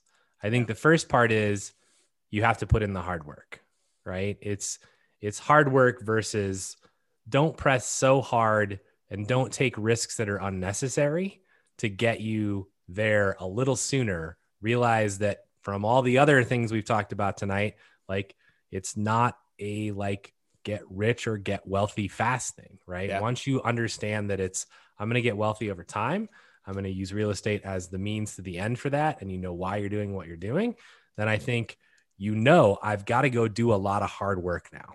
Right. And, as an example to this, right, someone asks, with the huge seller's market, houses going thousands above asking price, what is the best way to find a property at a fair price for Nomad? Right. And James may have a completely different answer, but my answer is hard work. Frickin' every property that comes on the market, analyze it. If it looks decent, go see it. Like, that's literally how you do it. It's just effort. It's like you continue to go until you find what you want and you never give up. Like, that's all that, like, that is literally the entire secret to my existence. Like, that is like the secret to all of my success, is that when people tell me it's not going to work, you're not going to make it, I'm like, whatever, see you when I get there. And then I just put the pedal down.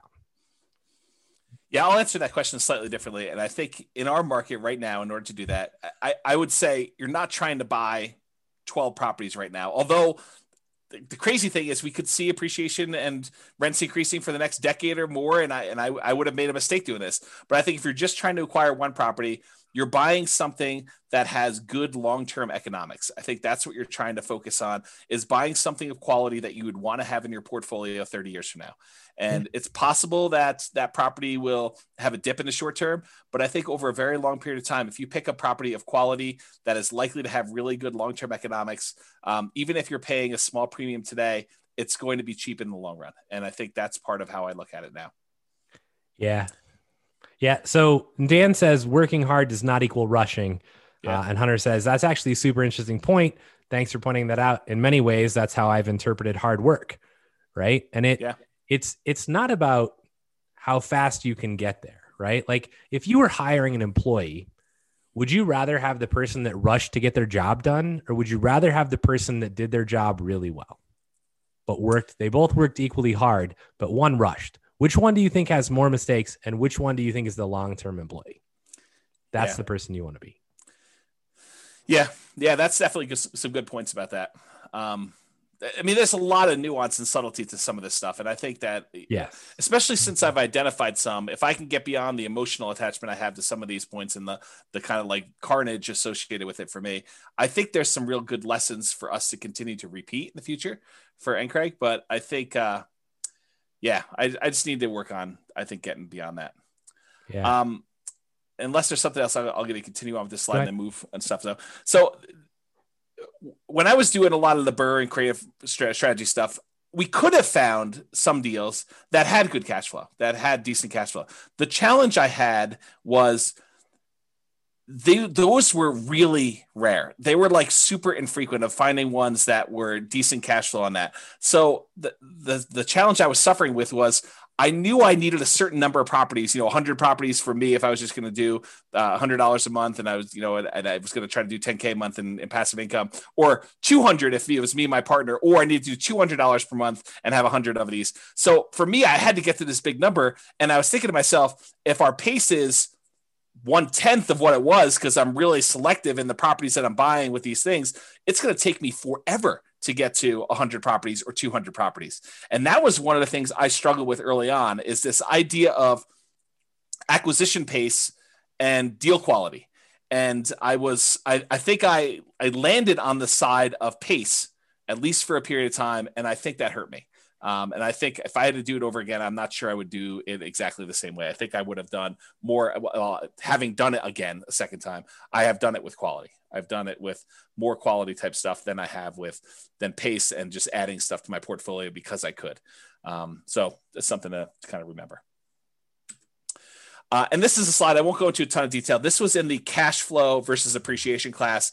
And it talks about how markets historically, some of them have had really good appreciation. Some of them have had really good rent appreciation. There are some that have had negative appreciation, but really good rent.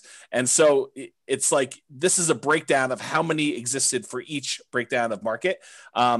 And go watch that class, because I did a much better job of explaining that in that class. And this is probably a topic for more conversations. But what I did also want to point out is, just because a market had great appreciation in the past and great rent appreciation in the past does not mean in any way that is going to continue in the future. I think that you need to understand what is driving some of these things and try to look into the future as best you can, because it's really hard to do, and try to say, Do I think that this is going to be a property that over a very long period of time is going to have very positive economic kind of like perspective or a very good economic benefits of owning for a long time? Short term, it's really hard to predict. Long term, it's really hard to predict. But I think that's part of what you're trying to do, is trying to evaluate, where this will be at some point long in the future. And on that note, do you want to say something, Brian? Speaking of reserves, do you have a tool or chart evaluating the portfolio risk? That's a question. Yes. So in the Real Estate Financial Planner, there's probably 2 or 3 really good charts for risk evaluation. One of them is debt to net worth. The other one is a new chart. I'm not sure if you even got an email on it yet. It's liquidity or account balances to debt. I think that's the other chart. So it shows you a measure of like how liquid you are in your account balances compared to your debt load. And then another one is the number of months of reserves for your entire portfolio. It adds up all the expenses on all of your properties, including rentals and owner occupants. It adds up all the expenses you have programmed in there for your personal like living expenses. And it tells you how many months you have of reserves for all those things for the entire portfolio. And you can see your kind of like reserve balance over the course of 40 years or 60 years or whatever you're running there. And I think that's another interesting metric. And there's more coming. Okay. Past is not equal to future. So, we talked about this idea about appreciation to past does not mean appreciation is going to be in the future. Cash flow to past does not mean it's going to be cash flow in the future. Just because a market has done well doesn't mean it will do well for you in the future. Just because a market has done poorly in the past doesn't mean it won't do well in the future. You need to try to understand the why behind it, which is really difficult to do, especially with unprecedented times. And we're not really sure like what's going to be the major factor in things and how those are all going to play out, but you have to do the best you can. And you may still be wrong. And I think that was a major thing that I had a problem with early on, is I had a fear of being wrong. And I think that still comes up today. I think that's part of the ego thing, right? Like being wrong and a feeling like I should have known. And I think that's definitely an issue I have going forward. But, maybe you're better at that than I am. I think the goal is to buy something with long-term positive prospects. Try to put the odds in your favor. Doesn't mean that you're not going to make mistakes. Doesn't mean that you're not going to fail. But I think trying to put odds in your favor and making reasonable size bets. Don't bet the farm because it's 51% in your favor. I think that's another key part of this. And that's one of the reasons why I like the Nomad strategy, is that you can actually keep big reserves and buy a property and get really good returns on the small amount. And if something starts to go against you a year later, you can actually buy in again and take a better bet, because now the odds are even more in your favor because you're buying at a bigger discount or buying a slightly different market or whatever you have to do in order to continue to buy and acquire things correctly. And then market timing is a fool's errand. Trying to say the market's at its top, I'm not going to buy now, or the market's at its bottom, I'm going to buy as much as I can. I think that's really difficult to do. And there's a lot of people that agree with me. I've got a whole bunch of little quotes. I'm going to read you some of them just flying through. I'm not going to comment on all of them, but I do think that it's important for you to realize that I'm not alone in this philosophy that timing the markets is incredibly difficult to do. It's really, really hard, and it's inaccurate, and there's no one that's really been super successful at it. And some of these guys are the richest men in the world. And so it's not just James's crazy little idea. This is people like Warren Buffett and Peter Lynch and Charlie Munger and all these other guys about market timing. So Warren Buffett says, we continue to make more money when snoring than when active. And he's talking about not constantly buying and selling into the market. Bernard Baruch, or whatever his name is, only liars manage to always be out during bad times and in during good times. So it goes to show that. If you don't believe this, like I used to day trade. So if you don't believe this, try and go day trade and just try and get in when it's like bad and out when it's good, and like, good luck. I mean, it's just, no one can do it. Like, you might do it consistently for 6 months, but can you do it consistently for 20 years? Yeah. The answer is probably not. Here's Peter Lynch. Far more money has been lost by investors preparing for corrections or trying to anticipate corrections than has been lost in corrections themselves. That's Peter Lynch. Benjamin Graham, who's Warren Buffett's mentor, says, in the financial markets, hindsight is forever 2020, but foresight is legally blind. And thus, for most investors, market timing is a practical and emotional impossibility. Another Peter Lynch things. I can't recall ever once having seen the name of a market timer on Forbes' annual list of the richest people in the world. If it were truly possible to predict corrections, you'd think somebody would have made billions by doing it. Good point. Daniel Kahneman says the average investor's return is significantly lower than market indices due primarily to market timing, them trying to time the market. And we've discussed that before in class. I've shown stats on like, hey, people tend to get out too early and they don't hold, and then they try to buy back in and it's already higher and they end up losing the entire game. Totally agree. John Bogle, the inventor of index funds, basically says the idea that a bell rings to signal when investors should get into or out of the stock market is simply not credible. After nearly 50 years in this business, I do not know of anybody who has done it successfully and consistently. I don't even know anybody who knows anybody who has done it successfully and consistently. Yet market timing appears to be increasingly embraced by mutual fund investors and the professional managers of fund portfolios alike. And I think that applies to the real estate market as well. Here's another Warren Buffett quote. We've long felt that the only value of stock forecasting is to make fortune tellers look good. Even now, Charlie and I continue to believe that short-term market forecasts are poison and should be kept locked up in a safe place away from children and also from grown-ups who behave in the market like children. And part of that comes back to like the shiny object syndrome, right? Yes. You're like, oh, I'm doing this. Oh, that looks really good over there. I could make more money. And then you switch. And then guess what? You're getting in and out at the wrong times because you're just switching. Right? Totally agree. Don't time it. And I think that was something early on. I think really early on, I didn't realize that there was like market timing. I was like, I'm here now. I'm going to invest. I'm going to just do this, because I don't think a lot of books were talking about market timing back then in the real estate side. It took me a while to find the stock stuff. Okay. But I think that was one of the things. And then eventually I was like, yeah, maybe you can time this. Maybe I should go and find a market that has better economics and try to do it there. And, there's a whole bunch of weird stuff. Alan Abelson says, do you know what investing for the long run but listening to market news every day is like? It's like a man walking up a big hill with a yo-yo and keeping his eyes fixed on the yo-yo instead of the hill. Our market goes up and down, but it tends overall to go up in general. Henry Earl Singleton says, I don't believe all this nonsense about market timing. Just buy good value, and when the market is ready, that value will be recognized. I think that's the concept we're looking for here, is buying something of quality. Jonathan Clemens says, what to do when the market goes down? Read the opinions of the investment gurus who are quoted in the Wall Street Journal. And as you read, laugh. We all know that the pundits can't predict short-term market movements, yet there they are, desperately trying to sound intelligent when they really haven't got a clue. And I'll comment on luck. And I didn't want to disagree with you up front, Brian, when you said that.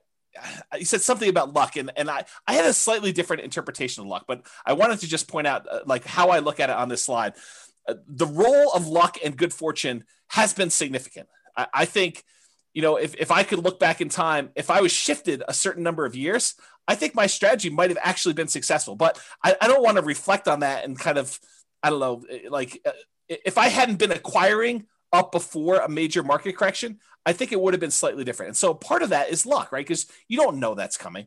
So I should have been more prepared, and like looking back and saying, okay, what could I have done differently? Even if I had picked a bad time in the marketplace, I should have been more prepared personally, mentally, financially, definitely emotionally, for an inevitable bad luck and bad fortune, kind of like a stoicism sort of philosophy of, this is going to happen, guys. I mean, market corrections they're going to happen.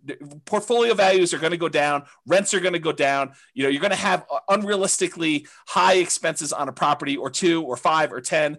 You're going to lose your job. Someone's going to get sick. I mean, these things are almost inevitable. And if you don't have them happen to you, I do think that's partly luck. I think that it just, you were one of the few that didn't have a major health event or a major loss of a job or a market correction during the time when you had that in your portfolio.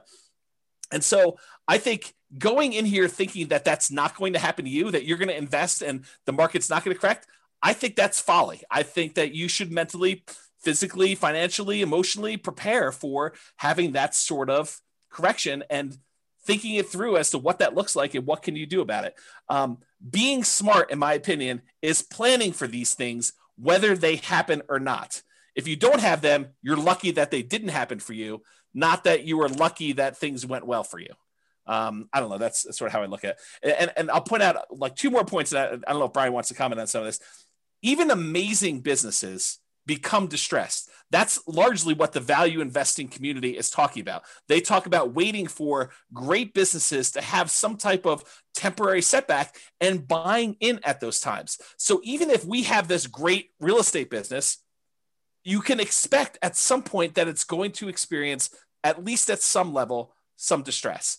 Now, I think part of it is preparing yourself for that distress and realizing that this is not a knee-jerk time for you to get out of the market. And I'm talking to myself, by the way. This is not a knee-jerk time for you to get out of the market and, you know, for you to not be prepared to kind of weather the storm. I think that that's the time for you in some ways to double down and buy in, or at least kind of like prepare yourself for that period of time that you have to do that. So we are off. The final thing I'll say about this, and I'll let Brian kind of comment. We're often making decisions with incomplete information and subjective, very personal biases. So we believe certain things about what's going to happen, how it's going to happen, and stuff like that. I think they're very subjective. I think they're very personal to us, and they could be based on historical experience. They could be based on you not knowing. I mean, they could be based on just, you know, things you've heard, how you were raised, all that other stuff. But we're never going to have a complete 100% view of everything that's going to happen, everything that has happened, everything that could have an impact. And so just you have to get good at making decisions in partial darkness. I don't know, Brian, do you want to comment on some of that? Yeah, I don't know what your disagreement with my definition of luck was. I think you just said something like, you know, you weren't lucky or something like that. And I think that everybody has some aspect of luck, right? Maybe it was when we have to go rewind it if we're going to do that, but it was something about how, like, you know, you just happened to be investing during a time when everything has gone really, really well so far for you. And I think you're planning for a rainy day, but if you had started at a different time, it might not look exactly the same. Maybe that's what it was. I don't think it would look exactly the same. I think I was in a position where, had I even started in 2007, which, you know, Dan even makes a comment, right? In here, the advantage of real estate as compared to stock is that you're dealing with a real tangible asset. A big chunk of my portfolio was bought just before the 2007 burst. It never affected us because rents were coming in and we weren't selling the properties, right? So they had enough, I assume, in reserves to cover whatever was happening. And you know, obviously in depth about my situation, but my guess is that if I had bought a bunch of properties in 2007, I would still be okay, right? But I think there are definitely events. And I think this is the hard part about life, right? So in poker, you could be holding kings and I could be holding aces, and we could literally turn our cards up. I would shove my entire, you know, pot in, my entire bankroll in every single time against you. Because I would win. I would win every single time. Right. And I'm an 81% favorite, roughly. It's 80 point something, but I'm an 81% favorite. And what poker players and what investors and what I think people in real life don't realize is that odds are odds based on an infinite amount of time. And so literally for my entire lifespan, it is possible that James just every single time his kings beat my aces. And this happens at the poker table as well. But like, it's you literally see this. And so this is what makes investing or poker playing or anything really difficult, because if I go to the poker room for a year in a row and every time I make the right decision, I get not rewarded and James wins all the money. Yeah. And I'm like, I'm making the right decision. And it turns out I could be the best poker player in the world, which I am not by a long shot. Right. But I could be, but I would never actually realize it or have any physical evidence to show me this. Yep. And so I may be the best real estate investor in the world and I invest at perhaps the wrong time. And then I get totally hosed by the market or some exterior factor. And then I just quit. And I never actually become to realize. And the problem is, even in my lifetime, I may not realize it because it's based on an infinite amount of time. Right. And this is what becomes a real just mess with your mind in poker, because you're like, Then you start going, am I making the right decisions? If I'm making the right decisions, why am I not winning? And then you start changing what were great decisions into subpar decisions. And now you're making subpar decisions and you continue to lose and you make even worse decisions. And it's just downward spiral. And this breaks more poker players and more investors than you care to imagine. Yeah. So even in real estate, like looking back at what happened in the past, you don't know what was the right decision a lot of times. And you don't know what were the things that led to your demise. And so you can look back and think to yourself, okay, I thought this was correct. Should I repeat this in the future? Should I do this again? Or is that the wrong thing to be doing? And that's what caused me to fail last time.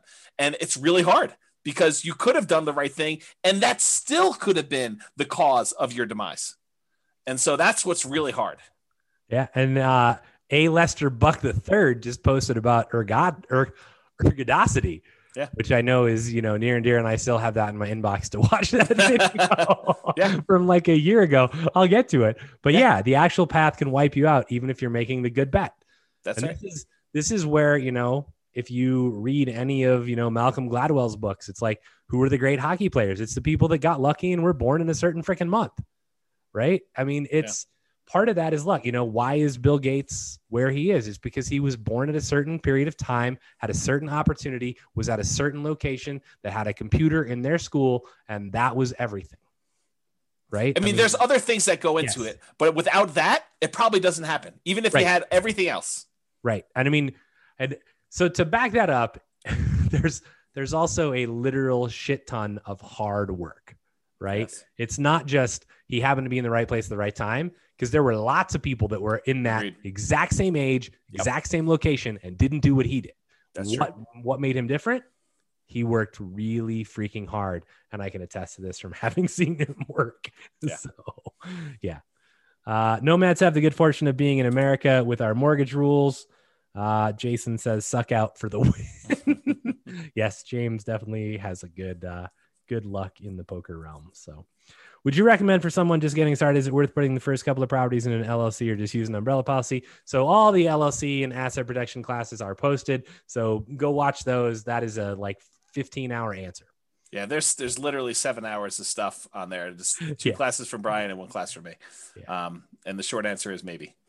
So deeper understanding of income and expenses, really understand the economics of income and expenses on your property. I think that was something I was missing. I had much more of a macro view than a micro view of a lot of that. What actually impacts and affects your income? What impacts and affects your expenses on a property?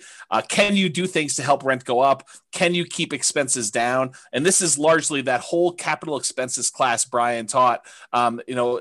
Take that and expand it out to other areas besides capital expenses. And you sort of understand where I'm coming from with this. Is Brian does a ridiculously amazing job spending 2 hours going in and showing you why capital expenses can kill you if you're buying the wrong types of properties and how all that plays out. But realize that's just one field on the spreadsheet. And you really need to have that level of thinking for all the other areas of the spreadsheet as well. And thinking about things that you have control over, things you don't, and what can you do about it and how that all works out. The capital expenses happens to be one of the big downsides of that initial, buy, rehab, rent, refi type of strategy, and buying creatively, because you have very little control over what properties you get. And sometimes you're taking on, risks that they're hidden beyond the spreadsheet. They're not just clear as day on the surface of the spreadsheet. So just realize that was one of the challenges I had personally. And then I think finally, sharpen the saw. I think this is the last one. Constant improvements. So you're never done learning. I think that was another lesson. And I feel really fortunate in that I think I had part of this early on because I've always been a big reader. I've always read a ton of books, but it's more than just reading. It's constantly studying and reading and implementing and tweaking and trying to apply what you're doing and going out into other areas. Like if I had not expanded out into some of the stock market stuff, I wouldn't have been able to pull some of those back and kind of apply them to how I think about real estate. And I do think that a lot of those ideas have helped me become a better real estate investor. And if I hadn't done that, I don't think I would have missed out on some pretty good improvements and strategies. So you should also take time to think and reflect and plan. I think that's one thing that I probably didn't do as much of. I would read a lot, but I wouldn't take time to actually process and implement. And I think Brian has been critical of that before. And I think it's fair. It's a fair criticism that, I'll read 50 plus books a year, but he's like, well, did you implement the last book you read? Did you take time to think about that and do it? And sometimes it's no, but sometimes it is yes. I mean, sometimes I do that. And if I take a break after a while, I try to go and, I don't know, put it all together and make it all work. But sometimes it's hard to synthesize after you've been away from a book for 4 months that you only read once. So it's a fair criticism and one that I think I should do better on even in the future, but I definitely didn't do nearly as much of that in the past. And then related to this is test your assumptions. You have an assumption about how things work or why things the way that they are. And I think you need to ask yourself, is that really true? Is that a true assumption? Or is it just been that way for 80% of the time and I haven't seen the other 20% yet? And what if the opposite were true? Or what if that was not true? And think about what that might look like and say, that's really problematic for me. That would be devastating for my portfolio, devastating to my plan, and make appropriate plans for that, to think things through like that. So I can still make mistakes. I do all the time. I'm still working on that. I hope you guys are as well. And Charlie Munger says, in my whole life, I have known no wise people over a broad subject matter area who didn't read all the time. None. Zero. You'd be amazed at how much Warren reads and at how much I read. My children laugh at me. They think I'm a book with a couple of legs sticking out. So that's a quote from Charlie Munger. The compulsion to push and achieve. I think this was a mistake of mine too. I was ultra competitive and driven and going for speed. I think that I was really pushing hard early on. Not sure I completely understood or understand even now work-life balance. And so that's just something to be aware of and something I could do better at. Definitely, I was way worse when I was younger. Now I think I've made some progress, but not nearly. I still don't think it's nearly good enough. In fact, it wasn't until like about this time last year when I actually started taking off a single day a week, one day, and now it's Sundays. So, and I think that's what people maybe don't understand, right? Is that it's whether it's real estate or Amazon or whatever it is that we're into, like, it's not, oh yeah, I went to work from, 9 a.m. and I quit at 4. And like I don't need to do that. Right. But if I'm going to do something, I'm going to do it really well. And I'm very selective about the things I choose to do, but when I select one, I'm going to kill it. And I think that's it's on my goals to start, trying to take at least one day off a week as well. Yeah. Right. And it's because I enjoy what I do. Right. It's not like I feel forced to do it most of the time. There are definitely some of those days, but you want to do it. So yeah, Jason's next book, How to Half-Ass Your Way to Wealth. Yeah. It's called Nomad. Nomad while playing Hearthstone, Jason. That's what that's called. Yeah. So over the past few years, I've been taking more me time, and even more so lately. Like we were in the hot tub at the beginning of the year, and I was telling Brian and Royce, I was like, for me, if it's not hell yes, it's no. And I'm being much more selective about who I decide to work with. I'm being much more selective about projects I take on. I'm definitely giving myself a lot more downtime and trying to work on health, mental health, and physical stuff, despite looks to the contrary from my COVID-20 that I put on since COVID started. But I think those are things that I did not know early on that I'm definitely making some better improvements with. And once you get your first 100K, I think it's easier to try to find balance once you've made some significant progress towards your goals, because then that's sort of takes some of the pressure off of you to do all of it yourself. Is that you've got some asset base that's growing, and now you can afford, for lack of a better term, but I think it's a pretty good term, for you to kind of let that do some of the lifting for you to get you where you need to be. But it's hard to justify doing that when you're not at 100K, and probably even more than that, honestly. If it was me, you may have different goals on that, but I think you get to a point where that starts being enough, and now you're sort of okay, I can definitely not coast, but do less than going crazy 7 days a week, 24 hours a day, doing that.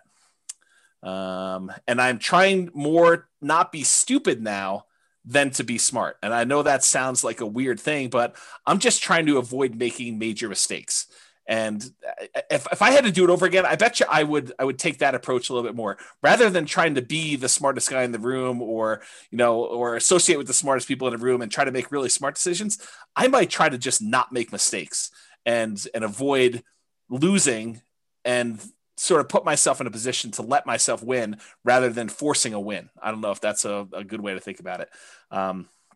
So that's kind of where I am with that. Yeah, I mean, that analogy plays really well to EV and to poker. Like if you sit down at a poker table and you're trying to like beat someone else, yeah, you're doomed to lose your money.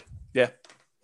And I think early on I was more of a I'll beat you sort of personality. Like I cannot overstate how competitive I was as a younger guy. Like, imagine someone just ridiculously competitive. And I'll just doesn't take a lot of doesn't take a lot of thinking for me. Yeah, for you, I agree with it, and I think I see a lot of myself in the competitiveness with you. But like, this is how competitive I was. My brother skipped a grade in like first grade, and because my brother was having some challenges, just socially more fitting in than anything else in elementary school. By the time I was ready to go into first grade, they wanted to skip me a grade in elementary school too. My parents said no.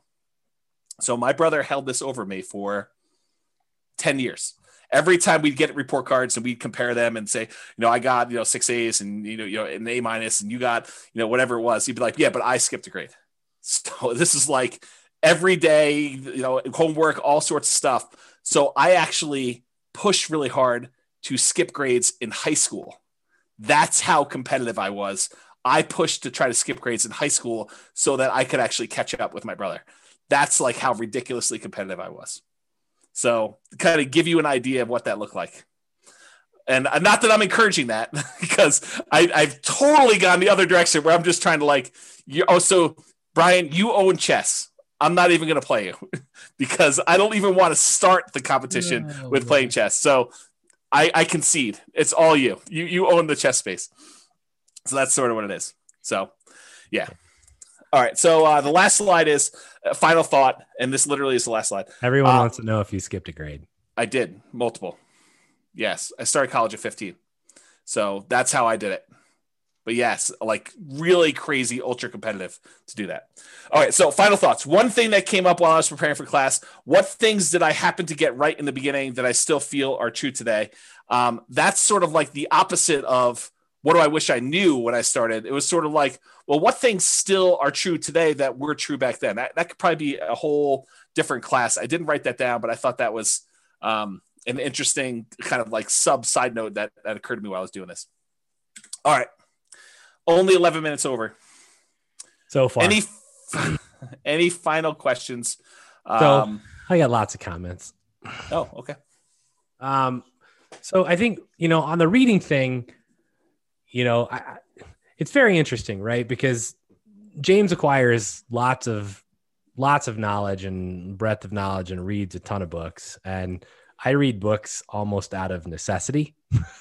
So tried to make him spit his juice out. I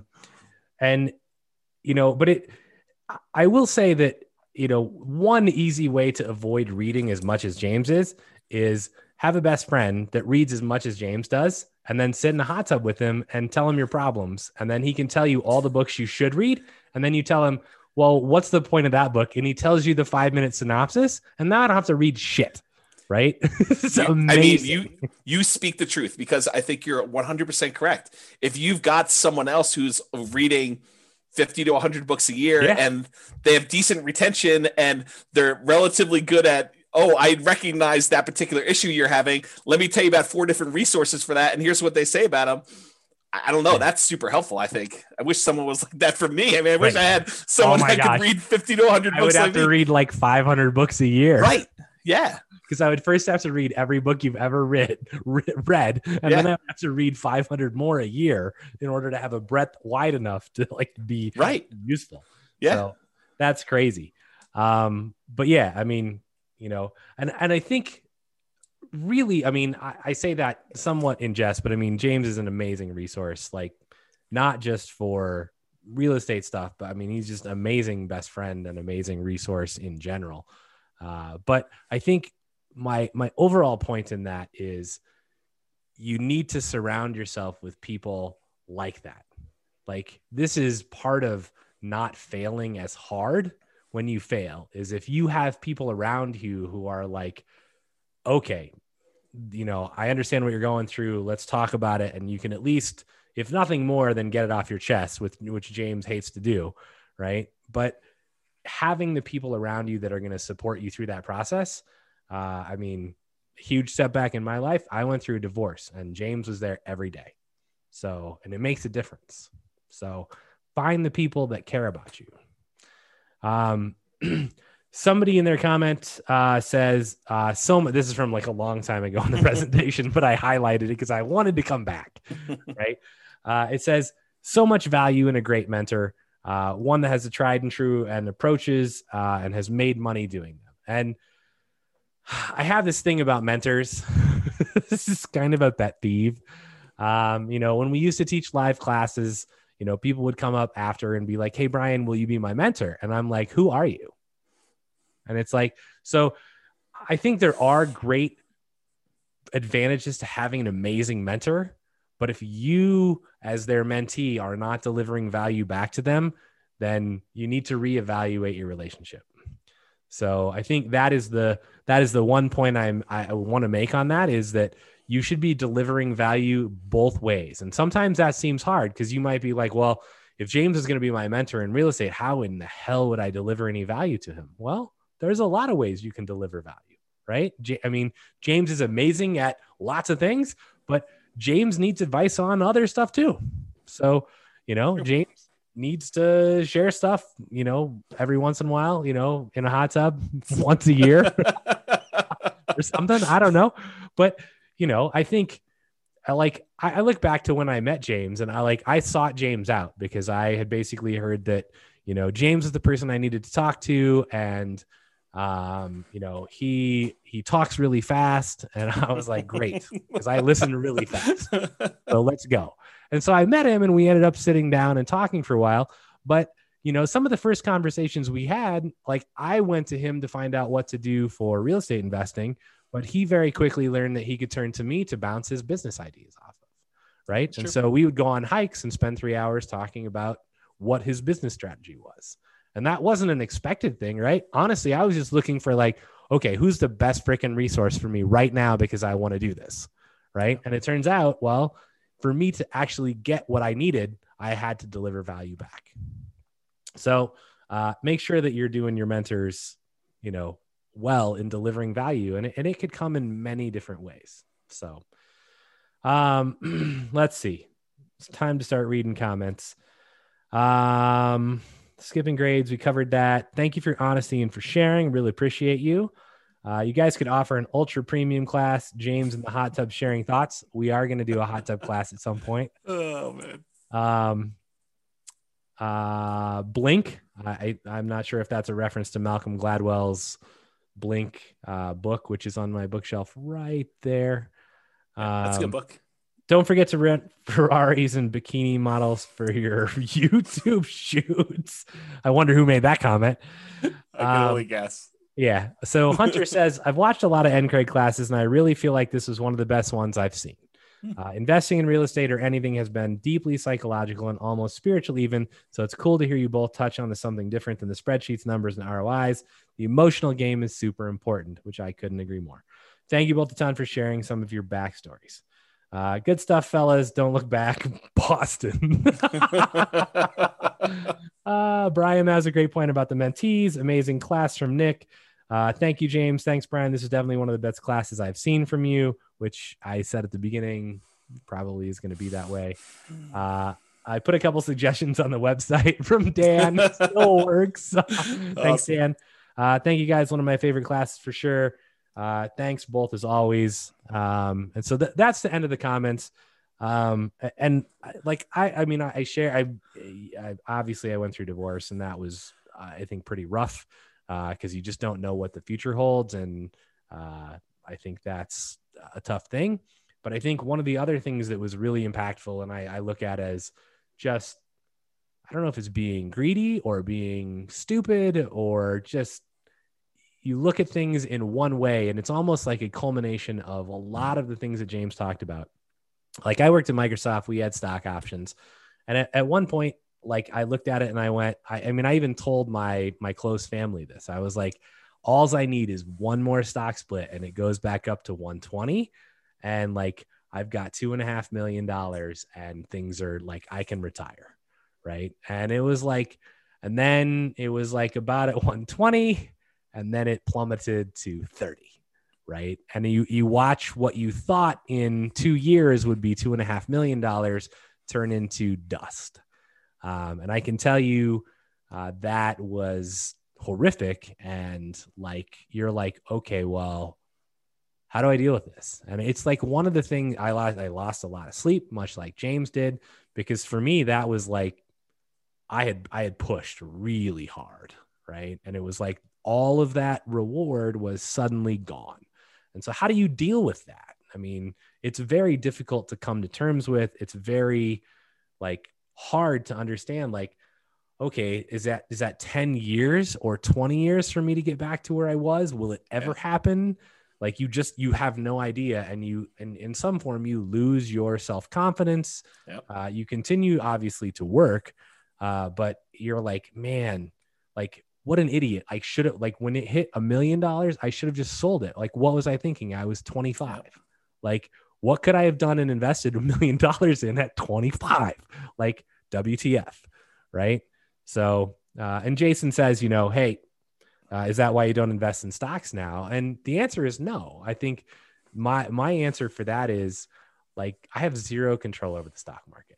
And I've done long-term investing and very, very, very short-term investing, like down to the hours, and had the SEC like call me on the phone and be like, you owe us money. Like, you can't do what you're doing. And I'm like, call me in 3 days, click. So, I think, that part of it is I can control a lot more of the real estate that I invest in a much more detailed way. And it's, for me, it became put all of my eggs in one basket that I deeply understand and watch that basket very closely. Yeah. And it's not like I don't have other sources of income, right? I mean, we obviously have an Amazon e-commerce business that does really well, but it's, over time I develop multiple sources of income. So, and I think that's prudent for every single one of you. Every time you buy a house, it's another stream of income. So, continue to do that. So, Carlos says, thank you so much. Best class ever. Thanks a lot for sharing your experience. Jason says, makes sense. Thank you. And then great advice as always. Thank you so much. So I don't know that I have anything else except get out there and buy some houses and work your ass off and get wealthy slowly. Yeah. All right. I feel a lot better now. I mean, now that it's done, although I still feel sensitive, like it's out in the world, but hopefully it helps some people. So I appreciate you guys being on here and allow me to do that. So thank you. I think it helps a lot of people. I think this is like the better version of the Halloween class that we've taught, where it's like, what could possibly go wrong with your investments? Your house could burn down. People could cook meth in your property. Yeah, I think that's like, the reason I don't like that class. It's like a bitch session for everybody's like complaining. And that's like the person who comes there for the first time, who's got like the littlest bit of hesitation over like, toilets and tenants calling them. They hear these horror stories and it's like, well, I'm never investing in real estate. I mean, you saw me, I like failed. I came back. I mean, it's possible I could fail again. I don't think so, but I think that's the better version of, it's not, tenants calling you at 3:00 in the morning, especially if you have property manager. So, yep. I don't know. Yeah. Okay. We got love for you guys. Thank you, James. Thank you, Brian. Excellent class. You guys are all very welcome. So I hope I at least help somebody. And I don't know. I feel a lot better now than I did at the beginning. Stay hard. Oh, that's good. It's David Goggins. It's go read the book. Thank you again, James and Brian. I appreciate you guys sharing both your hardships and your successes. You bet. You're more than welcome. So, all right, awesome, guys. Well, I'm gonna go grab myself an ice cream. Feel a little better about myself. Boston. So, listen to Boston. Yep. Yeah, that's what Mitch says. All right, guys. Have a great evening. Thank you for being on. I do appreciate it. Thanks, Brian. Thanks for your insight and addition to the class. I really do appreciate that. And I will see everybody next week. I will talk to y'all soon. Have a great night, everybody. Later. Bye-bye for now. Bye. With home prices up, mortgage interest rates up, and rents up, but not quite enough to counteract the higher prices and interest rates. Cash flow on rental properties in Orlando is harder than ever. Book a call with the Real Estate Financial Planner to apply our proprietary 88 strategies to improve cash flow on your rentals. See the show notes for a link to schedule your call and improve your cash flow today. If you're a real estate agent, lender, or professional in Orlando that wants to help our real estate investor listeners, consider reaching out to learn about collaboration opportunities with this podcast. We'd love to add more value to our listeners by having you assist our investors buy, sell, and finance their real estate investments. See the show notes to schedule a call to discuss collaboration opportunities.